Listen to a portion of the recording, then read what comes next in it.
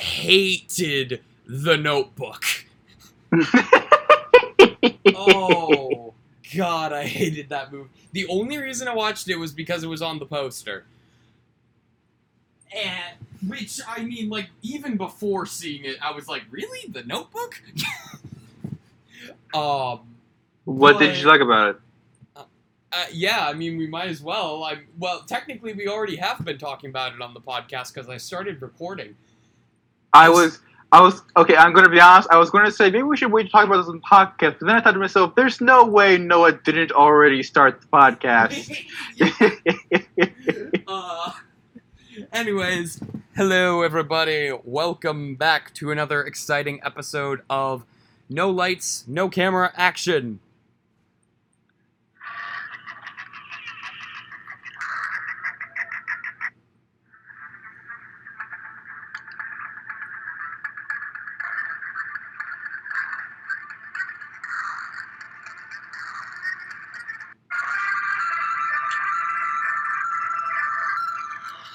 I am joined, as always, by Jacob, who may have cut out, given that he did not respond. Are you still there, Jacob? Ah, shit. Yeah, sorry. Okay. Well, this might be an interesting episode. Yeah. So. Apology. That wasn't the audio having an issue. That was just me because before we started, I was playing Dark Souls. Oh. And okay. For the first time in my life, forgot that pausing Dark Souls doesn't pause Dark Souls. Oh. Oh. Okay. I see where this is going. Alright. Well, so today, it's been a while since we've done an episode of the podcast, just because I've been busy with my film class, ironically enough. But I'm done with that now, so we have time to sit down and record episodes again. Just in time for school to resume for a lot of people. Yeah. Obviously, you know, this coming school year is not going to be normal for a lot of people. But we figured it'd be a fun time to sort of talk about some of our favorite school-related films and scenes in films. So I just have I just have a list. I'm probably not gonna get to talk in depth about all the films on this list that I wrote down, but I just wrote down a few of my faves. Starting off with one I believe you still haven't seen, School of Rock. Yeah, I have not seen that yet. You absolutely need to. It's so good. Like, easily Jack Black's best film. Apart from maybe... I'd still say School of Rock is better than Jumanji Welcome to the Jungle. But it... just... So for those who don't know, basically the premise of School of Rock is Jack Black plays this guy Dewey Finn, who's a member of a band, but he gets kicked out of his band because they just, you know, he doesn't really get along with the people in the band. He has drinking issues. He, you know, is sort of hogging the spotlight, and so they kick him out of the band, and he needs to find a way to make some money because he's living with this guy, Ned Schneebly, who is a substitute teacher, and Ned's girlfriend hates him, and he also hasn't been paying rent for quite some time. And so he needs some money, and so he ends up taking a phone call from a school that is meant for Ned Schneebly they are in need of a substitute teacher, and so he pretends to be Ned Schneebly and becomes the substitute teacher, discovers the kids are all musically gifted, and decides to basically perform this, like, ultimate con to put together a band with these kids and enter a battle of the bands to win some money. And also prove that he is, a talented rock star. And then he forms a really great connection with these kids. They perform at Battle of the Bands. They are amazing. And it's such a fun movie. Like, the way he interacts with these kids is great. This is also the first film appearance of Miranda Cosgrove, who, of course, would later go on to star in Drake and Josh and iCarly. But yeah, this is her first movie. And she's awesome in it.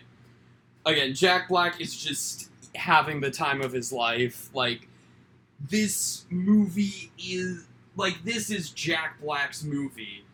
Which would make you think, like, no one else could possibly play this role.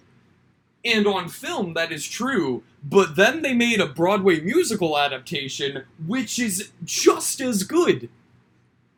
Even without Jack Black, it is just as good as the movie. And in fact, is probably my favorite Broadway musical I've ever seen. Which is saying something.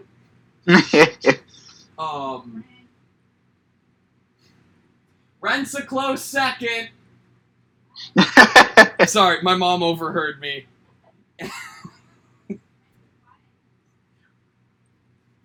Rent is a close second. Sorry about that. Yeah. Welcome to the special episode of the podcast where Noah's mom joins us for a conversation on Noah liking Rent.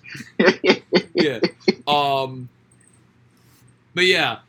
And, Broadway musical fans will know that is especially saying something because Rent is one of the most popular musicals.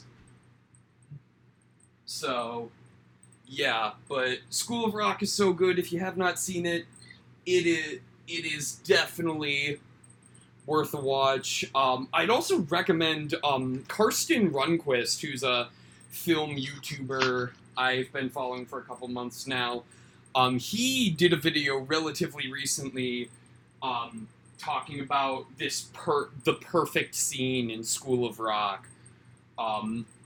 When Dewey Finn is actually forming the band with the kids for the first time. And it is such a great scene. So yeah, highly recommend checking this out. There's also a TV show based on it on Nickelodeon. I can't imagine that's very good.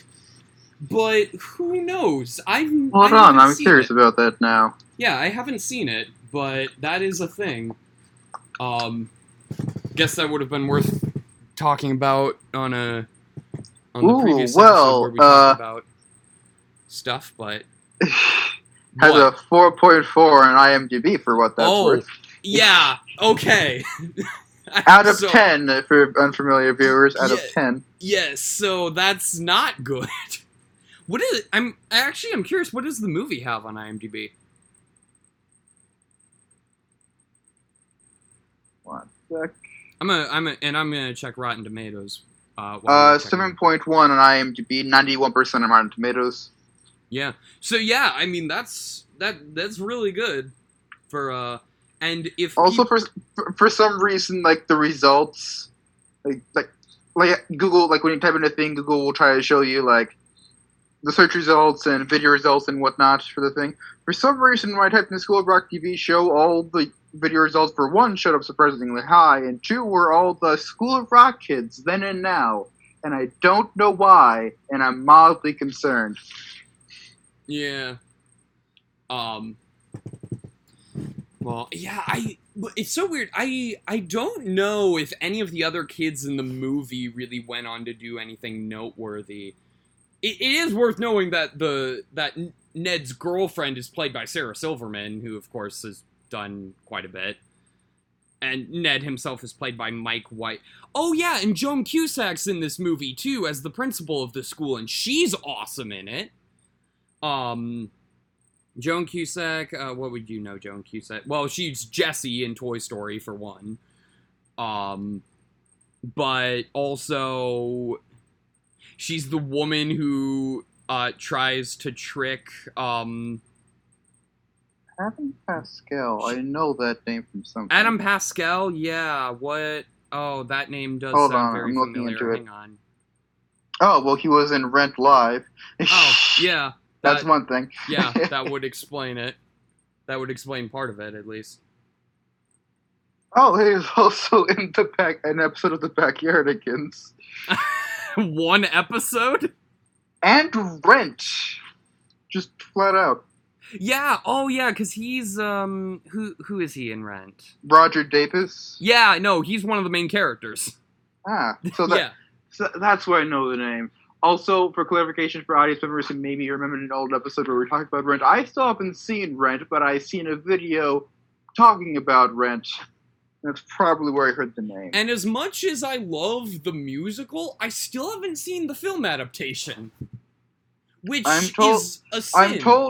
I'm told it's not as good as the musical, only because the director didn't know how to adapt. Didn't seem as familiar with like good ways to adapt stage musicals into non-stage musicals super well. Yeah, I mean, I heard it like yeah. Like, if you like the musical itself, it's probably fine. But yeah, I mean, they have most of the original cast from the Broadway musical in the film, which is rare for stuff like that. Except, I think Rosario Dawson is one of the few new additions. She plays Mimi. You, of course, would know her as Claire in all of the Marvel Netflix shows. Oh, all right. Yeah. So yeah, in conclusion, check out School of Rock. It's really good. All right. What movies you got for, well, one school-related movie that I thought of, okay, technically, this sentence is not going to make sense to 90% of people, including you, Noah. Oh, but the name reminded me of a thing that's related to a different thing that we will be doing at some point. That I want to have this name, but didn't have this name. And that name is Here Comes the Boom. Oh. Oh, yeah, because that movie is basically School of Rock, but with wrestling. Wrestling, yeah. And Kevin James. I remember seeing it and thinking it was okay, but I remember nothing from it. I remember enjoying it. Okay, so it's been a while though, so I may get some details wrong. So general plot of the movie is Kevin James as I can't remember his character, so we're just going to call him Kevin James. I just looked. I've got it pulled up on Google right now. Scott Voss. Okay, Kevin James. Yeah. Is a biology teacher at a school who's kind of become like, what's the word? Maybe like, who's kind of like grown tired of the whole teaching thing. Yeah, they describe him as apathetic in the... Apathetic, yeah, that's a good word for it. Like, he's grown apathetic towards his teaching job, but he's trying and failing to, like, get a date with one of his coworkers. It is also worth noting he is a former wrestler in the movie. And was once, like, did some wrestling. And then he also does some citizenship. He also does citizenship classes at night.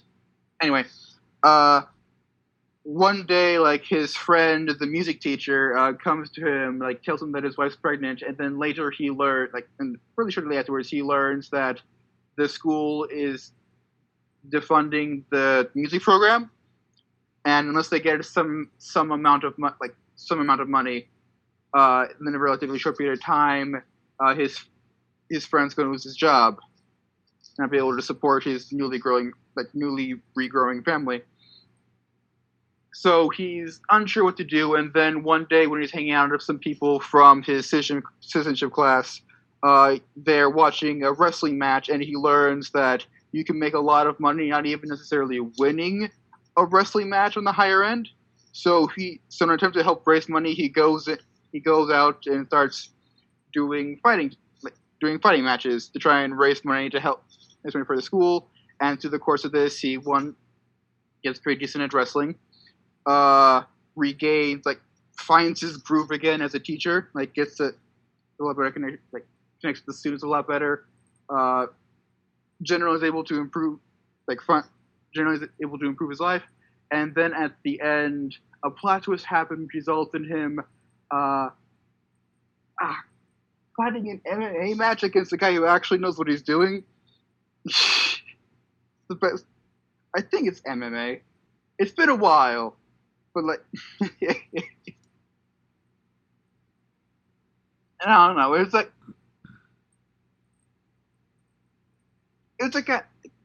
has a lot of from my memory, it has a lot of hallmarks of the Kevin James style of movie. Yeah. And if you're a fan of this stuff, it's a fairly enjoyable movie, although not necessarily the most memorable times. The central song that they keep using definitely sticks in my head. Sticks in my mind, not necessarily because it's a particularly catchy or interesting, just because the line "Here comes the boom" is weirdly sticky in my mind. I guess is a way to put it. That is a weird way to put it. It is a weird way to put it. It's just constantly there in my mind, and every once in a while it just comes bursting back, but it never fully leaves. Okay. I don't know. Also, I just want to point out, so I was looking through the cast just to see if there was anyone else of note. First of all, Salma Hayek. I believe that's the woman he's trying to win over. That sounds right. But also, I was scrolling through the cast and found a man named Scott Voss. And I was like, wait a minute. Okay, from what I can tell, this is based on a real person? And the actual Scott Voss makes a cameo in the film as Tattooed Man? I forgot about that aspect of this. I didn't know that aspect until now. Because it probably says something at the beginning or the end, inspired or based on a true story. Oh my god! Wow! I did not know that. That's really interesting, actually. Hold on, I'm trying to look up the actual story of Scott Voss now. Yeah, well, because I'm not getting much results. I'm clicking on the man. He has an IMDb profile. It's also not his only acting credit. But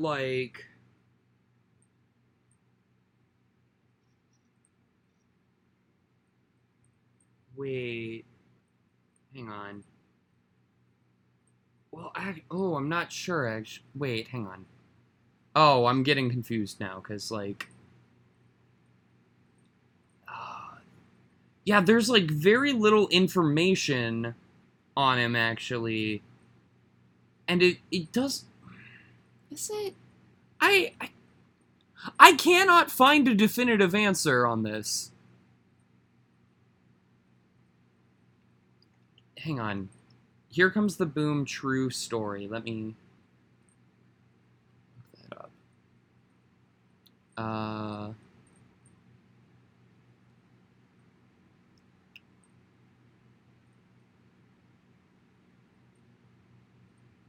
Okay.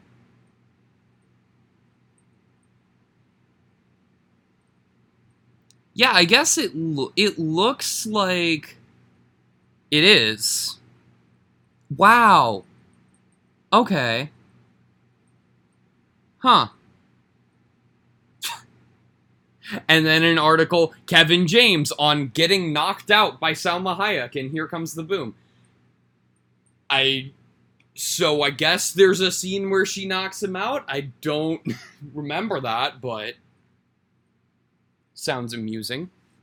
Well, there you go. Wow, yeah. There might be like one of those unless to just there might be one of those comedy style scenes where also I'm pure have an interesting interconnection right now, so if I sound weird. You sound fine still. Okay. There's probably like one of those like standard comedy scenes where like Kevin James is like, oh well, I don't know, like one of those standard you couldn't beat me in a fight comedy style scenes where like someone severely underestimates someone else and then they get their ass kicked. Yeah. Yeah, seems like that type of thing. Yeah. You still there? Yeah. Okay. I'm just trying to. You were like cutting out slightly, so. Not entirely surprised. Yeah. But well, another film I have written down. I'll just talk about this one briefly. As I've mentioned in the podcast, it's Barely Lethal. One of my favorite movies, highly underrated. Like nobody, like a lot of people don't even know it exists, which is weird because it has such an amazing cast. This is the one where Haley Steinfeld plays like a member of this like organization that takes young girls from their families and trains them to be assassins. But then on one of her missions, she sees normal teenagers having a normal life, and she wants that life for herself. So she fakes her own death and poses as a foreign exchange student at the nearest high school. And it's very good. It's very fun. The best way I could describe this film is it feels like it was pitched as a Disney Channel original movie, but then they didn't end up doing it for Disney Channel, and were like, well, since we're not doing it for Disney Channel, we can put in a bunch of adult humor. And so they did, and it's actually really fun.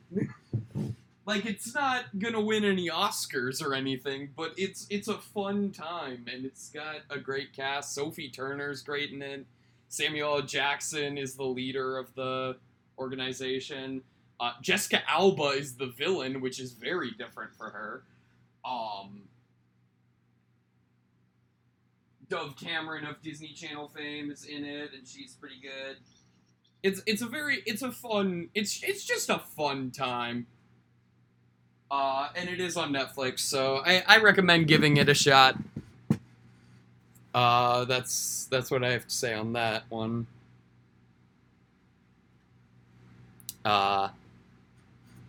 You got another one? Well, one school movie that I remember really enjoying as a kid, but I have not seen in a long ass time, which feel like is just going to be a theme with the things I'm going to be bringing up here, is the Recess movie. Oh, okay. Yeah, because I never actually watched Recess as a kid. Yeah. For those who don't know, Recess was, I guess it would be qualified as old by today's standards, an old Disney Channel show featuring a bunch of kids at an elementary school. Either an elementary school or an elementary merged with middle school type thing. Fourth graders. I just looked it up. Okay, yeah, elementary it is. And the show would normally follow like their antics like around class and recess. And then they had a movie for it, Recess School's Out. Where like summer vacation, everyone goes off, does their own thing, and then central character whose name I forget, I can't remember off the top of my head, discovers conspiracy that I must say that thinking about it now sounds strikingly familiar to a plot of a character from Phineas and Ferb. Oh. So because the villain of the movie has a plot to like end summer vacation by I think it involves using a tractor beam to move the moon closer to Earth or something. God,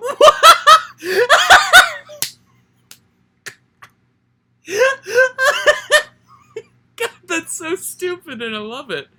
And I know there's a character from Phineas and Ferb who also had a plan to end summer vacation. But I think this plan was to like use a tractor beam to drag Earth closer to Jupiter or something. Oh, man. So I'm using these similar plans, and it's just I don't know.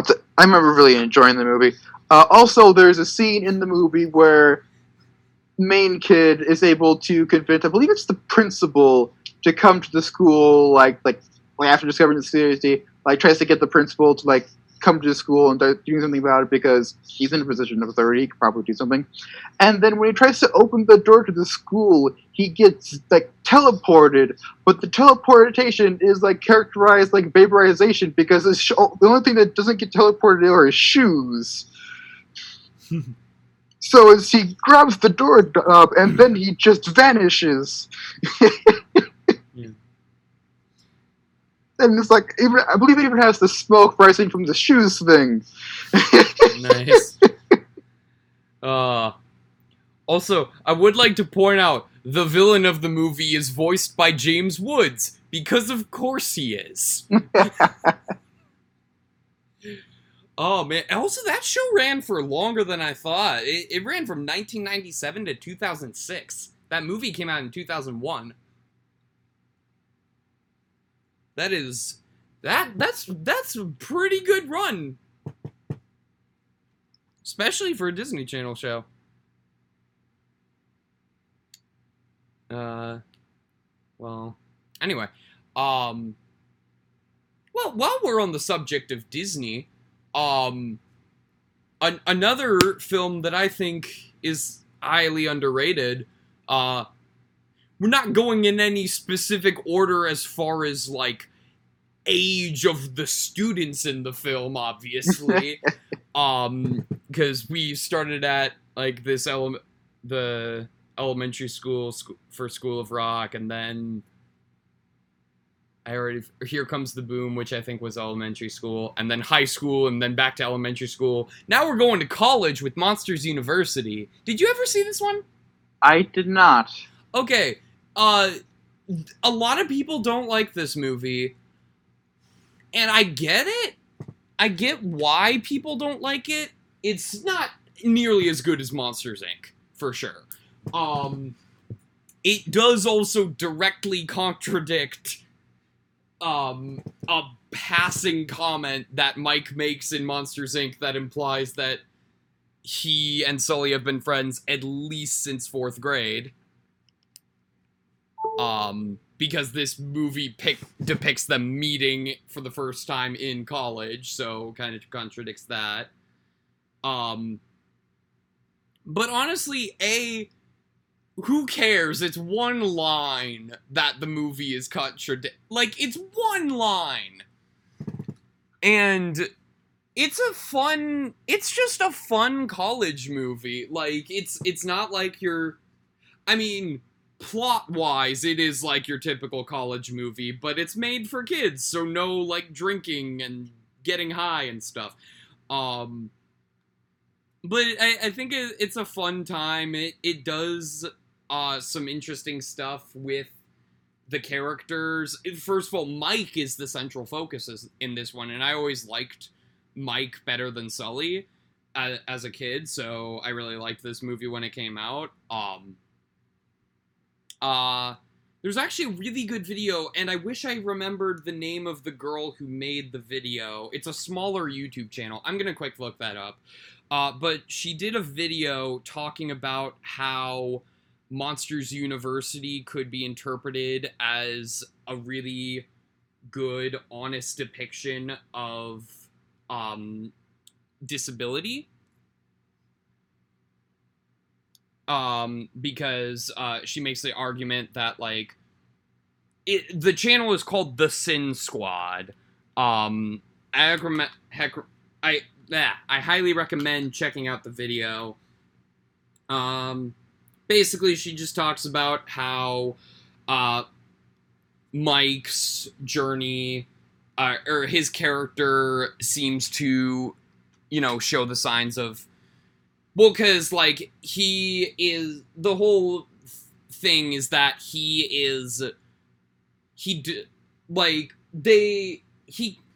people keep putting him down because he's not scary, and so, but, like, his dream is to be on a scare floor, so that is, like, his main conflict, and it's just, like, it just kind of has that idea that, like, he might not have been, like, scared, like, some people just aren't, like, some monsters just aren't born scary, and it's not really something that can be taught, and so, Mike sort of finds a way to achieve his dream in a different way by being Sully's assistant. And it's actually very heartwarming, and it does some interesting stuff with the other characters. First of all, Randall is Mike's roommate before he turns evil, and it's really interesting. It's a really interesting way to take that character and how he, like, grows to hate Mike and Sully. It's really interesting. And it also has a, like, really satisfying and unexpected ending, which is weird for a prequel. Like, you'd think the ending of a prequel would be completely predictable, but it manages to connect back to Monsters, Inc. in a way that isn't expected, but works really well.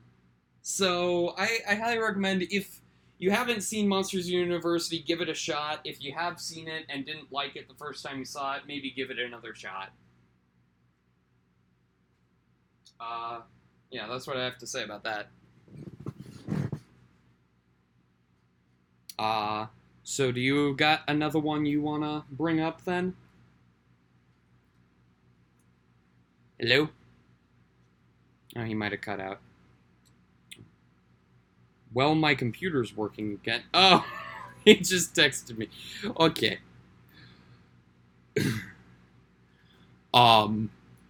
Yeah, okay. Well...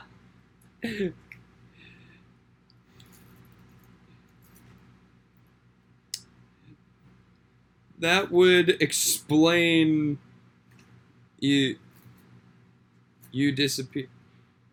Well, that would explain a lot. Can you rejoin? I'm sorry. I wish I could pause this, but I can't. Oh shit! I would need to let him in, wouldn't I? Hang on. There we go. Hello. Hello again. Hello. Apologies. My computer just spent the last 5 minutes dying. So you basically missed everything I said about Monsters University. Well, That's fine. That's fine. Just it's basically... like you said Monsters University, and then my computer basically immediately froze up. Wow, even your computer doesn't like the movie. Apparently it doesn't. Oh, no, but... Yeah, no, I think it's underrated, honestly. It's certainly not Pixar's best, and it doesn't come even close to being as good as Monsters, Inc., but it's it's fun and has a lot of heart to it. So yeah. In fact, it might be. I mean, there's not a lot, but it might be my favorite. I mean, even though it's a prequel, it might be my favorite non-Toy Story sequel. Like it's probably my second favorite Pixar sequel. I mean non-Toy Story Pixar sequel. Like as far as like sequels for Pixar goes, I would go I would go Toy Story 2, then Monsters University, and then the others. So, are you oh god, did you cut out again? No, I'm just not saying anything because I'm Okay. letting you speak. Okay. All right. Well, okay. I'll stop talking about that one now because I don't want your computer to have another hissy fit. What other movies do you got to talk about? Well, there's Sky High. Oh yeah, I didn't even think to put that one down, which is crazy. God, when was the last time you watched that movie? Just I think I was in middle school when I last watched God. that movie. I've watched it in college. My God, that movie is weird. Yeah. Fun though. It's like not terrible. It's fun. It's not great, but it's a fun time. Also, as you guys will find out in the much delayed Miserable Movie Monday parody album, it was my introduction to Mary Elizabeth Winstead, as I'm sure it was for a lot of people. So there's that. Should we explain the plot of Sky High? It's a school with superheroes. There's not that much to explain with that one. It's a school with superheroes. And there's, like, the main character is the son of, like, basically this universe's equivalent to Superman and Wonder Woman. Like, it's like Superman and Wonder Woman got married and had a son, and for most of the movie, he doesn't have powers, thus being a disappointment, I guess. But then, like... But he views himself as a disappointment, at least. Yeah, he views himself as a disappointment. Well, others definitely do, too. Including the coach, played by none other than Bruce Campbell. Oh, shit, right. That was the coach. Bruce Campbell's in this movie, too. I just remembered that, too. Also, Kurt Russell's his dad! Kurt Russell is Stronghold! I forgot! Oh my god, this cast is insane. It's so weird. It's got a really, like... It's got a bizarrely big cast for, like, this... Like, low... I guess it's not low-tier live-action Disney, because it's got a 73% on Rotten Tomatoes, which is a lot higher than I was expecting. Honestly, I remember looking up, like, I haven't seen the movie in a while, but I distinctly remember looking up the Rotten Tomatoes score for the movie and being, like, shocked at how high it is. Oh my god, I'm looking at this cast. Their principal is played by the woman who played Wonder Woman in the Wonder Woman TV show back in the day. Oh god, that's great. That is great. God, yeah, you got Kevin, oh yeah, Patrick Warburton's in it too. Oh wait, Patrick Warburton voices the evil version of Mary Elizabeth Winstead's character. That's hilarious. Oh god. Yeah, cause she's the villain. Which is a very interesting twist, honestly. Yeah. And you've also got Daniel Panabaker, who would go on to be in The Flash. She's Killer Frost. or the girl who would become Killer Frost. She wasn't Killer Frost from the beginning, but oh, and Tom Kenny's in it as Mr. Timmerman. I don't remember that character. But yeah, wow. Yeah, Sky High's fun. Yeah. Wow, Hold yeah. on, I'm trying to find who plays the bully, like, the starts out as a bully character. Oh, yeah, the Zuko. He's got fire powers, too. He is Zuko. God, you're not wrong. Wait, is his name Zach? No. Wait, is War and Peace the guy? No, yeah. War and Peace was the guy, right? I forgot that name. Jesus Christ, how did I forget that name? War and Peace. Jesus Christ. This movie is so ridiculous, and apparently it got mostly good reviews. And it's one of the few, but unfortunately, it's not available on Disney Plus. Really? Because it's currently on HBO. And then you need to wait for that to run out first. Yeah, exactly. So, man, when it gets on Disney Plus, we should watch that again. Yeah, well, see, I remember like back when I watched it in college, it was on Netflix. I specifically remember it was on Netflix when we watched it in college. And I remember like thinking, wow, this is weird but fun.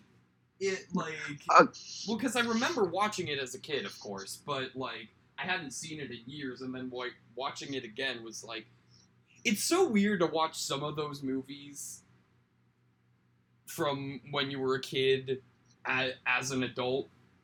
Oh God, I remember watching.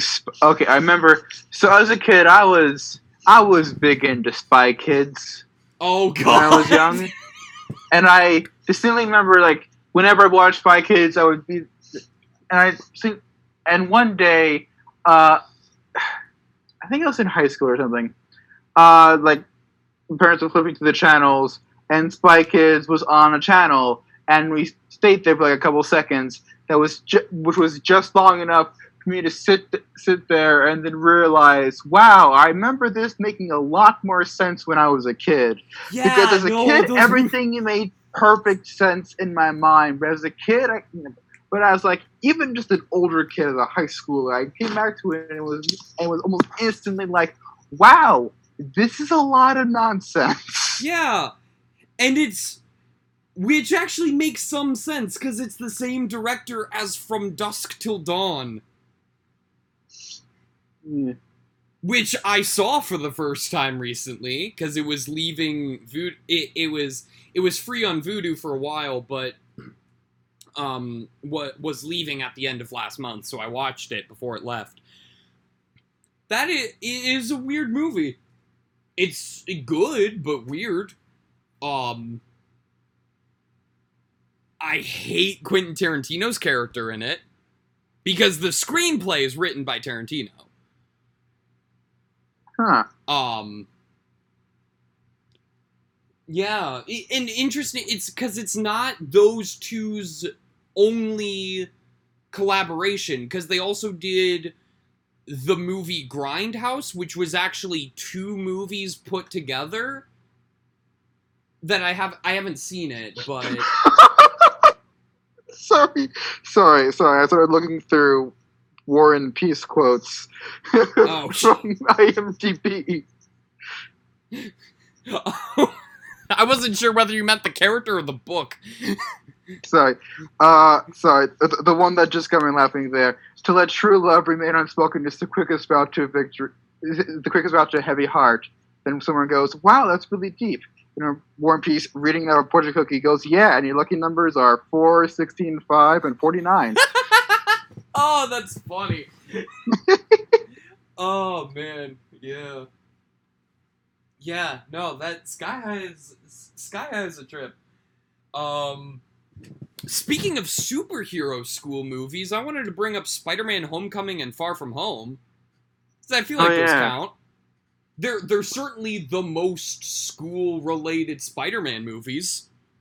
Easily, yeah. Because of course he graduates high school at the beginning of the first Spider-Man movie in the Sam Raimi trilogy, and then he graduates high school at the beginning of Amazing Spider-Man 2.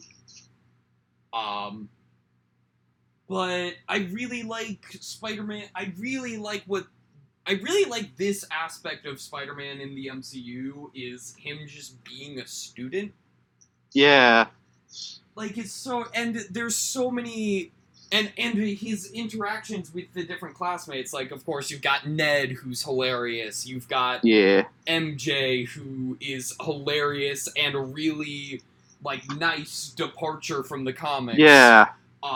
You've got I really like what they did to MJ in the movies. You've got Flash Thompson, who I'm really excited to see, like, where they take his character in the future. Because, like, they are absolutely hinting at, like, him being a major role. Like, a lot of people are speculating that they're actually doing another big departure from the comics and making him an Osborn, which I'm down for. Same here. Something if they do that, I'm here for it. Like, yeah, no, it's a fun. Yeah, no, these movies. I mean, obviously, I've discussed my issues with Far From Home on the podcast previously. But Homecoming might be my favorite Spider-Man movie. It's either that or Amazing Spider-Man 2, which I know most people think is the worst. But yeah, I need to rewatch all the Spider-Man movies again. Because I don't think I've actually... Oh my god, I don't think I've seen any of the Spider-Man movies except for maybe, like, snippets of Spider-Man 3 since Homecoming came out. So yeah, I need to rewatch all of them. But yeah, yeah, no, there's not much else to say on that. I just needed to make sure I got that in, because for the thumbnail, I have the School of Rock classroom with Jack Black and the students playing their instruments, and then I have a DeviantArt image, which I'll be sure to credit the artist in the description, but it's Tom Holland's Spider-Man, but he's dressed in Tom Holland's Umbrella lip sync costume. And it's beautiful. So yeah, there's that. Oh God, is that open? Is that Creative Commons? But wait, sorry. Like, it sounds great, but are we technically allowed to use it? I think I'm fine. I will credit the artist in the description for sure. And anyway, what else have you got? Well, there's one. Okay.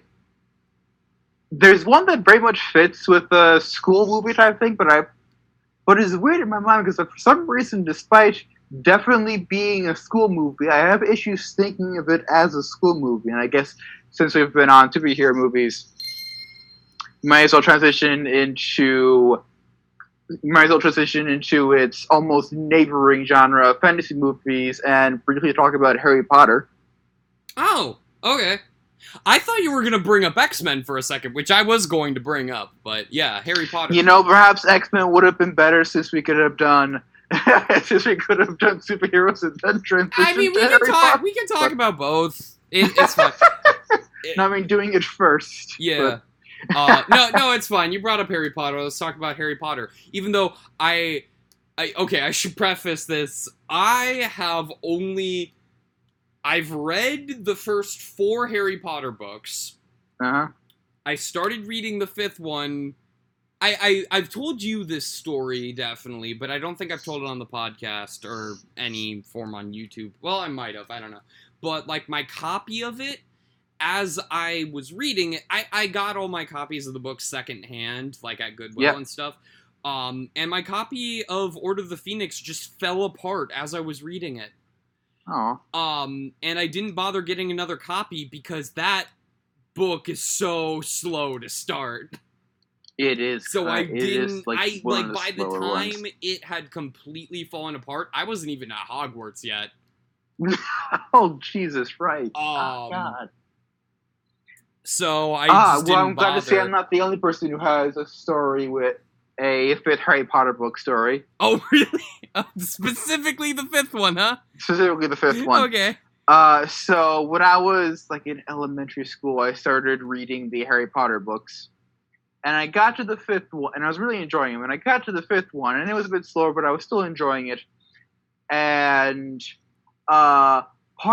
somewhere half-ish way through reading the book, my sister, who was also reading the Harry Potter books, took the book, started reading it, and removed the bookmark that you told me where this. I was in the book. Oh yeah, you've told me this before. Oh. And when she was done, I could never find where in the book I was. Oh. So I gave up on reading the book for a while until eventually I got back to reading the book, not by reading the Harry Potter series, not by starting with the fifth book at the beginning to be roughly where I left off, starting at the first book and then reading all the way through.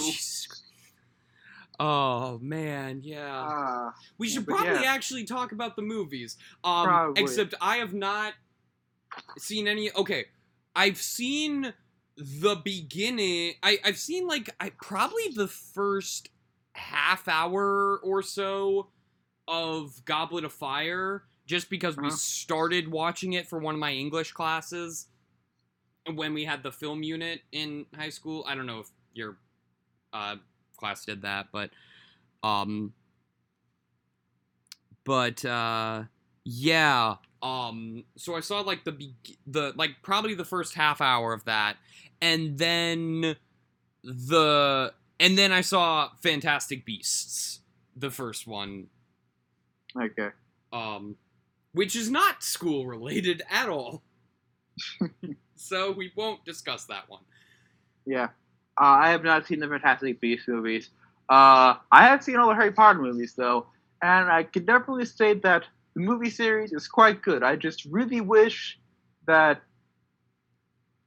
Okay, so I feel like we have to at some point, just like we're talking about Harry Potter, I feel like we'd at some point just bring up the fact of J.K. Rowling. Oh, God. Being terrible. Yeah, she's pretty bad. And it's always annoying when authors of beloved series turn out to be terrible. Yeah, like Ender's Game. Jacob, like talk Ender's about Game, Ender's yeah. Game again. Technically I could, because it's a movie set like in a sort of a military academy, training school thing. So I could talk about Ender's Game briefly. Oh no! If we need to fill some and time, this starts in a normal high school. Yeah, if we need some time to fill, we could talk about Ender's Game, sure. Yeah. But it's like yeah. It's really hard because But with all that, you just got to separate the art from the artist at that point. True, but it's really hard with J.K. Rowling, in particular, especially because a lot of she refuses to not be directly connected to her art, which is infuriating for those who would like to be able to just ignore that the author's a terrible person and read or watch the good stuff that they've made. Yeah, because it's so hard to separate her from it all. Yeah, because a lot of her terribleness is her, needlessly retconning her art and making it just unnecessarily... it feels like she retcons, almost every character to be gay just to try to be woke. Yeah, it really That's does what feel it that at times. feels like, especially based on. There was some altercation. There was something with her and Stephen King in the news recently, and I know he's also like said some terrible stuff. Well, Steve King or Stephen King? Stephen King. Okay. But I There's an forget. important distinction there. But I forget who. I forget if she was on his side about something or if she was against him, and I forget who was really worse off. I don't know. It's not worth going that deep into. Hold on, I'm now curious about this because I don't remember this. Well, X-Men. Okay, well, it seems like... Okay, just to briefly say what it was,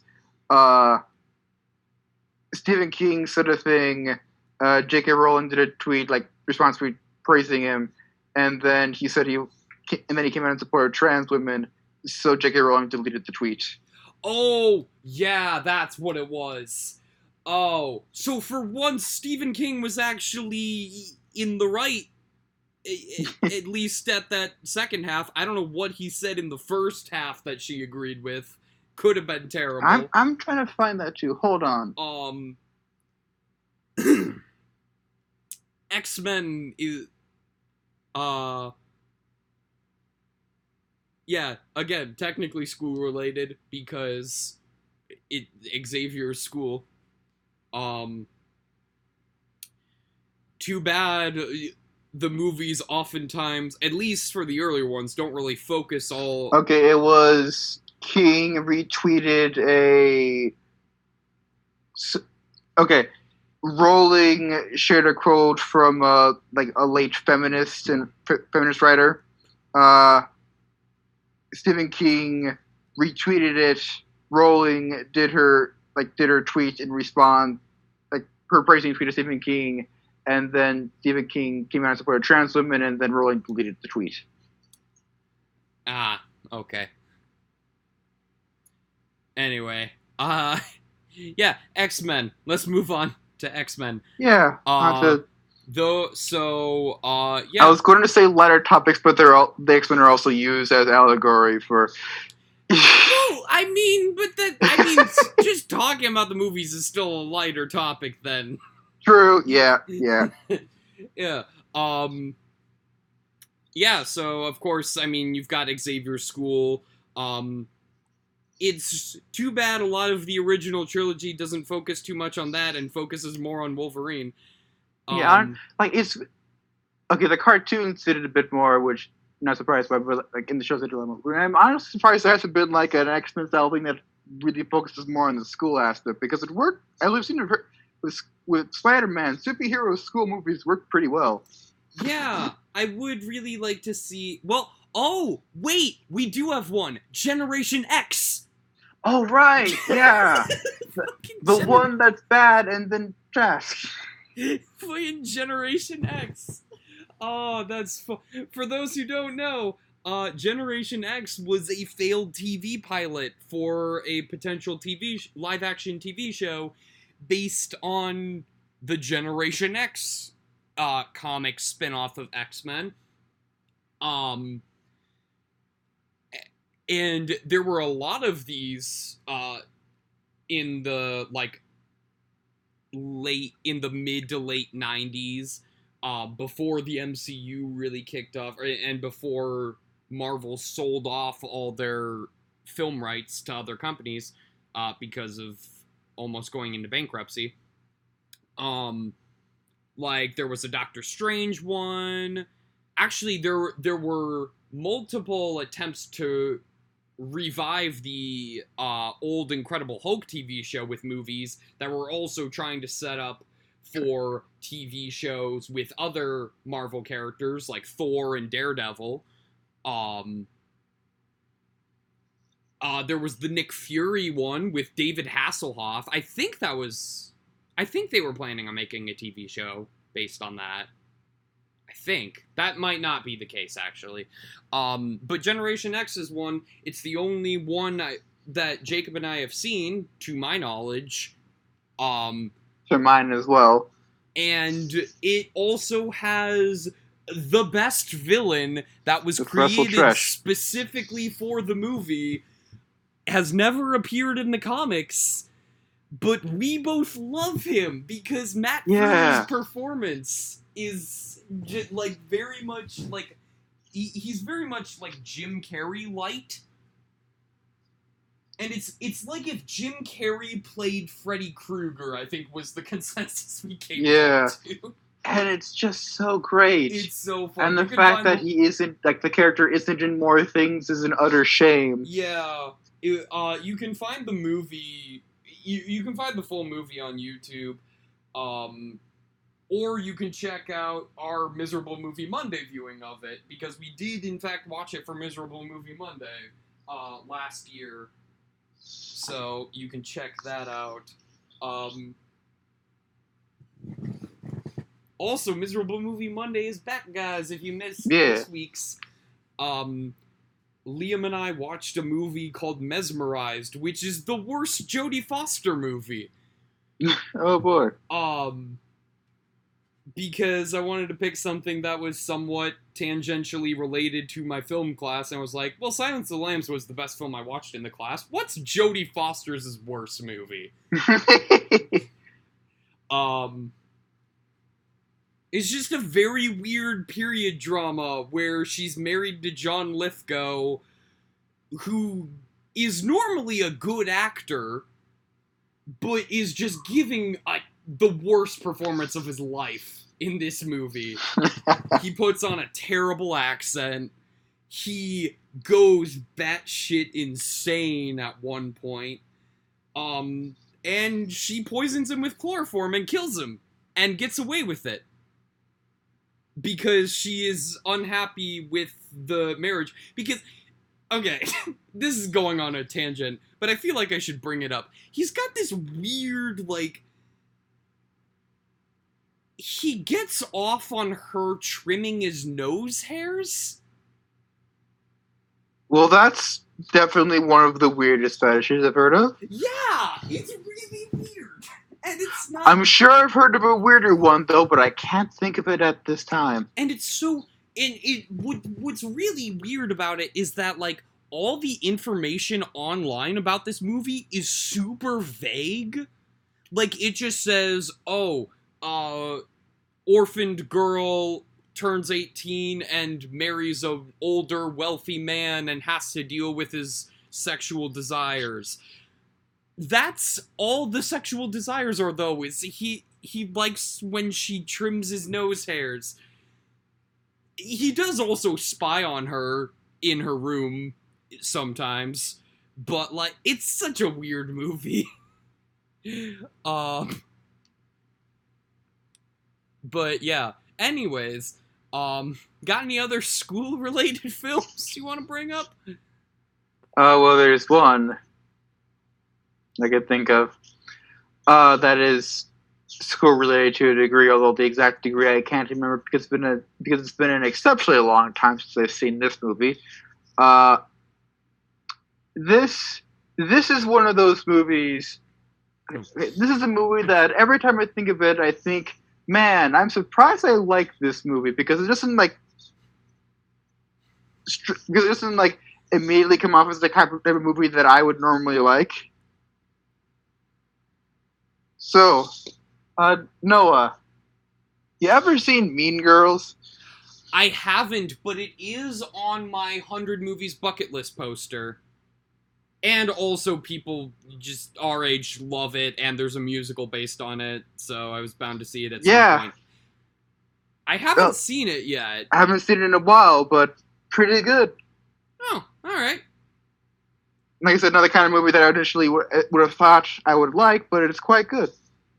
From memory. Yeah, that's weird. Yeah, that is weird. And that actually, I was thinking about doing an episode of the podcast, because I got the inspiration for this, because of your shock to learn that I was into Big Brother. Just an episode where we talk about movies that we didn't expect to like, like just movies that like didn't seem like movies that would interest us that end up being like some of our favorites. I mean, maybe we don't fill a whole episode with that, but I'm sure that would be something we could talk about in the future. Yeah, actually. Although we're going to have issues thinking of the exact movies. Yeah. Well, you've got one. I got one. And if got we Mean do Girls. that episode, I'll try to watch Mean Girls by that point.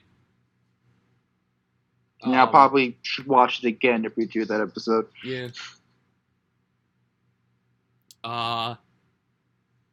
Anyway. Actually, speaking of movies I didn't think I would like, as much as I did anyway, Zombies. Oh yeah, Zombies. That counts as a school-related movie. We've, of course, talked about it at length on the podcast, but, like, still pretty good. I still haven't seen the sequel, but I believe they recently added it to Disney+. Or maybe not. I'm gonna double-check that. Because, again, I've seen Alex Myers' video on it.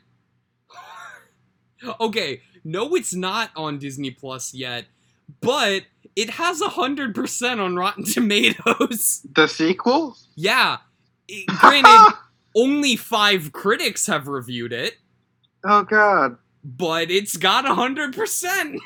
God damn it. Are we going to have to see Zombies when we get to that year? Zombies when we get to that year? Well, that's for this year. Zombies 2 came out this year. That it'll would be a be while, my so choice. It might be on Disney Plus by then. Yeah. Yeah, because I seem to remember them announcing it was coming to Disney Plus. Oh, wait. Hang on. I may have just double-checked it. Hang on. Is this right? It's set to always open? Hang on. Oh, nope. It's giving me... Why is it... Yes. Okay. Open in this app? Come on. Wow, you're not working with me, huh, phone? Hang on. Wait. Wait for it. Okay. Never mind. Zombies 2 has not been added to Disney Plus yet, even though it definitely made it look like it was. When I Googled... except it didn't, and then it did.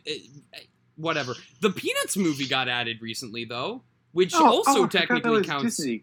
Which also technically counts as school related.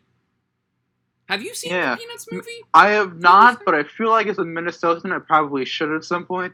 It is. Oh yeah, I forget he's from Minnesota. I saw it. I actually saw it in theaters when it came out, and it was also back when my mom was dating a guy with like a 2-year-old son, so we actually brought him to see it. And it was way better than I expected it to be, honestly. Nice. It's got so much heart to it, and really, it isn't trying to do anything. It's not really trying to do anything new with the brand, which is actually a benefit to it. It's very much paying respect to the original source material in every way. Like, they didn't try to modernize it or anything. They're not using cell phones or laptops or anything. Like, Snoopy still uses a typewriter. They have to write a book essay on War and Peace, which... oh god, War and Peace. Which is definitely not... Oh man, I recently watched a video on War and Peace. Yeah. It turns out I think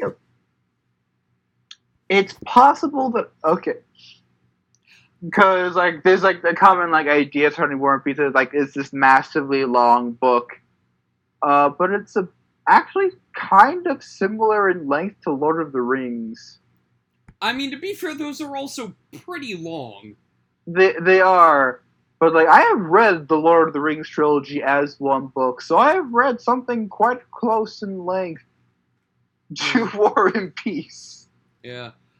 Which just feels weird to think about. I feel like this is a good time to mention, I have no fucking clue what War and Peace is actually about.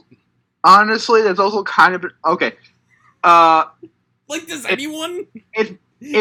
Okay, sort of, but okay. The general sense that I got was War and Peace with the writing process started as one thing, but then the author wrote themselves into a corner where they had to go with it. That caused them to want to make just this really big, convoluted, like almost convoluted, fairly convoluted story at times about just people's lives. There's a lot of characters, and a lot of them show up for like very little time and then fuck off to oblivion, never to be mentioned again. Well, but it does like have some characters that it follows more. Yeah. Let me put it this way: there's been like no successful adaptation of War and Peace that adapts more than a sliver of War and Peace. Just because there's so much in War and Peace. Yeah, understandable. I just remembered one of the great jokes in the Peanuts movie, and that is at first when they're assigned the book report, Charlie Brown thinks the book is Leo's Toy Store by War and Peace. And then learns to find out it's War and Peace by Leo. It's Leo Tolstoy, right? Tolstoy, yeah. Yeah. Yeah, so that's a cute little joke there. That's a nice joke. Yeah, no, the movie's fun. Actually, I talked about it a little bit in our adaptations episode, I remember. But yeah, it's very good. It reminds me of one joke from one of the special episodes from I can't remember the show. Sunny with a Chance from Disney Channel. Oh my god, yeah, that show. That show. Yeah, because there's a special episode of something where Sunny is going back to school, and on her way back, she's trying to desperately finish a book report that she never got around to doing. And it was like she thinks the book report's supposed to be about like the grapes of Ra, and then she gets back to school and finds out that it was supposed to be Raisin in the Sun. Yeah, wow. I do remember. I specifically remember that. Holy shit. Yeah, wow. God, that was. I remember that episode. The premise of the show, which was Saturday Night Live for kids, basically. Yeah, and then the sequel show that was like, because the show follows like the cast of what is essentially just Saturday Night Live for kids.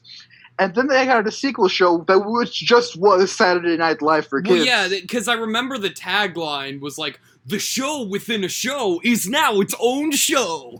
And then it only lasted for one season. And they also did that, like, they actually did that because Demi Lovato went into rehab. Ah, wow. So, yeah.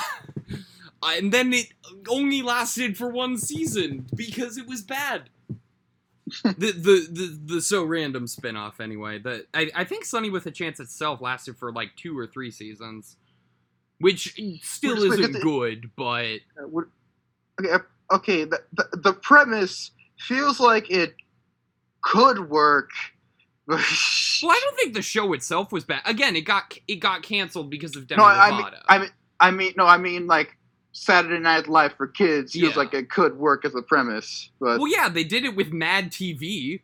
True.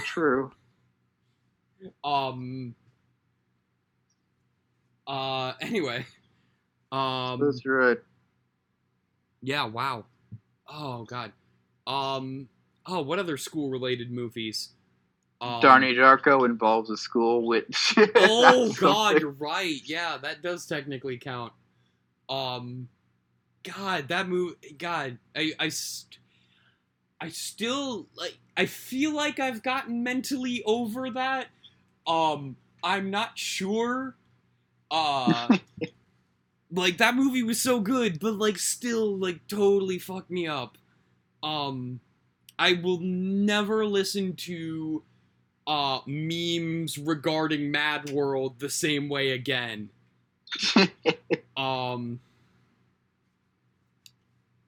That said, they do a pretty good job with them in real-time fandom. Because this is a complete tangent, but in the Sonic 06 dub they did, when Silver and Blaze first arrive in the present, and Blaze is just kind of walking around, looking at the world, the actress voicing Blaze in the dub, just starts singing, "All around me are familiar blazes, worn out blazes." That is so funny. And then she interrupts herself and is like, "Is that what a house looks like? Oh my god." Oh god, I really need to show you more real-time fan dubs, because they're so good. I haven't watched any of them in a long time, too. God, yeah, those are so good. Like we will never, like, we've had some great moments on dubbers, but we will never reach their level. Mostly because they have a much higher production value. Yeah. They actually edit their dubs, and also there's more than 3 people in one dub. Yeah. Also, I feel like saying that they have a higher production value is almost misleading, because that implies that we have a production value. That's true. That's true. We don't. Yeah. I mean, Liam edited the first couple, but then I just decided I wanted to get them out for people to see and didn't want to take up his time with editing them. So that's why we killed off the editor, quite literally. Like in the canon. Oh, speaking of, because you brought up Donnie Darko, speaking of cult classics from the 2000s, Napoleon Dynamite. Ah, yeah. Okay, get it. I also wanted to bring it to Napoleon Dynamite, but then we went on our tangent there for a minute, and it just completely fell out of my mind. Yeah, Napoleon Dynamite. Yeah, yeah, Napoleon Dynamite is great. I haven't seen it in a while, but same here. That actually both that and School of Rock hold very special places in my heart because my dad introduced me to them, both of them. And as I mentioned on a previous episode, my sister and I also watched the very terrible cartoon adaptation of Napoleon Dynamite together. That lasted for, 8 episodes before it was canceled because it was so bad. But the movie is so good. I really need to watch Napoleon Dynamite again, and not just in a man, that was a good movie, I should watch that again kind of way. I feel like I need to watch it again because the first time I watched the movie, I liked it, but I feel like I just wasn't at that age used to the kind of movie it was. Yeah. And so I feel like I need to go back and watch the movie again to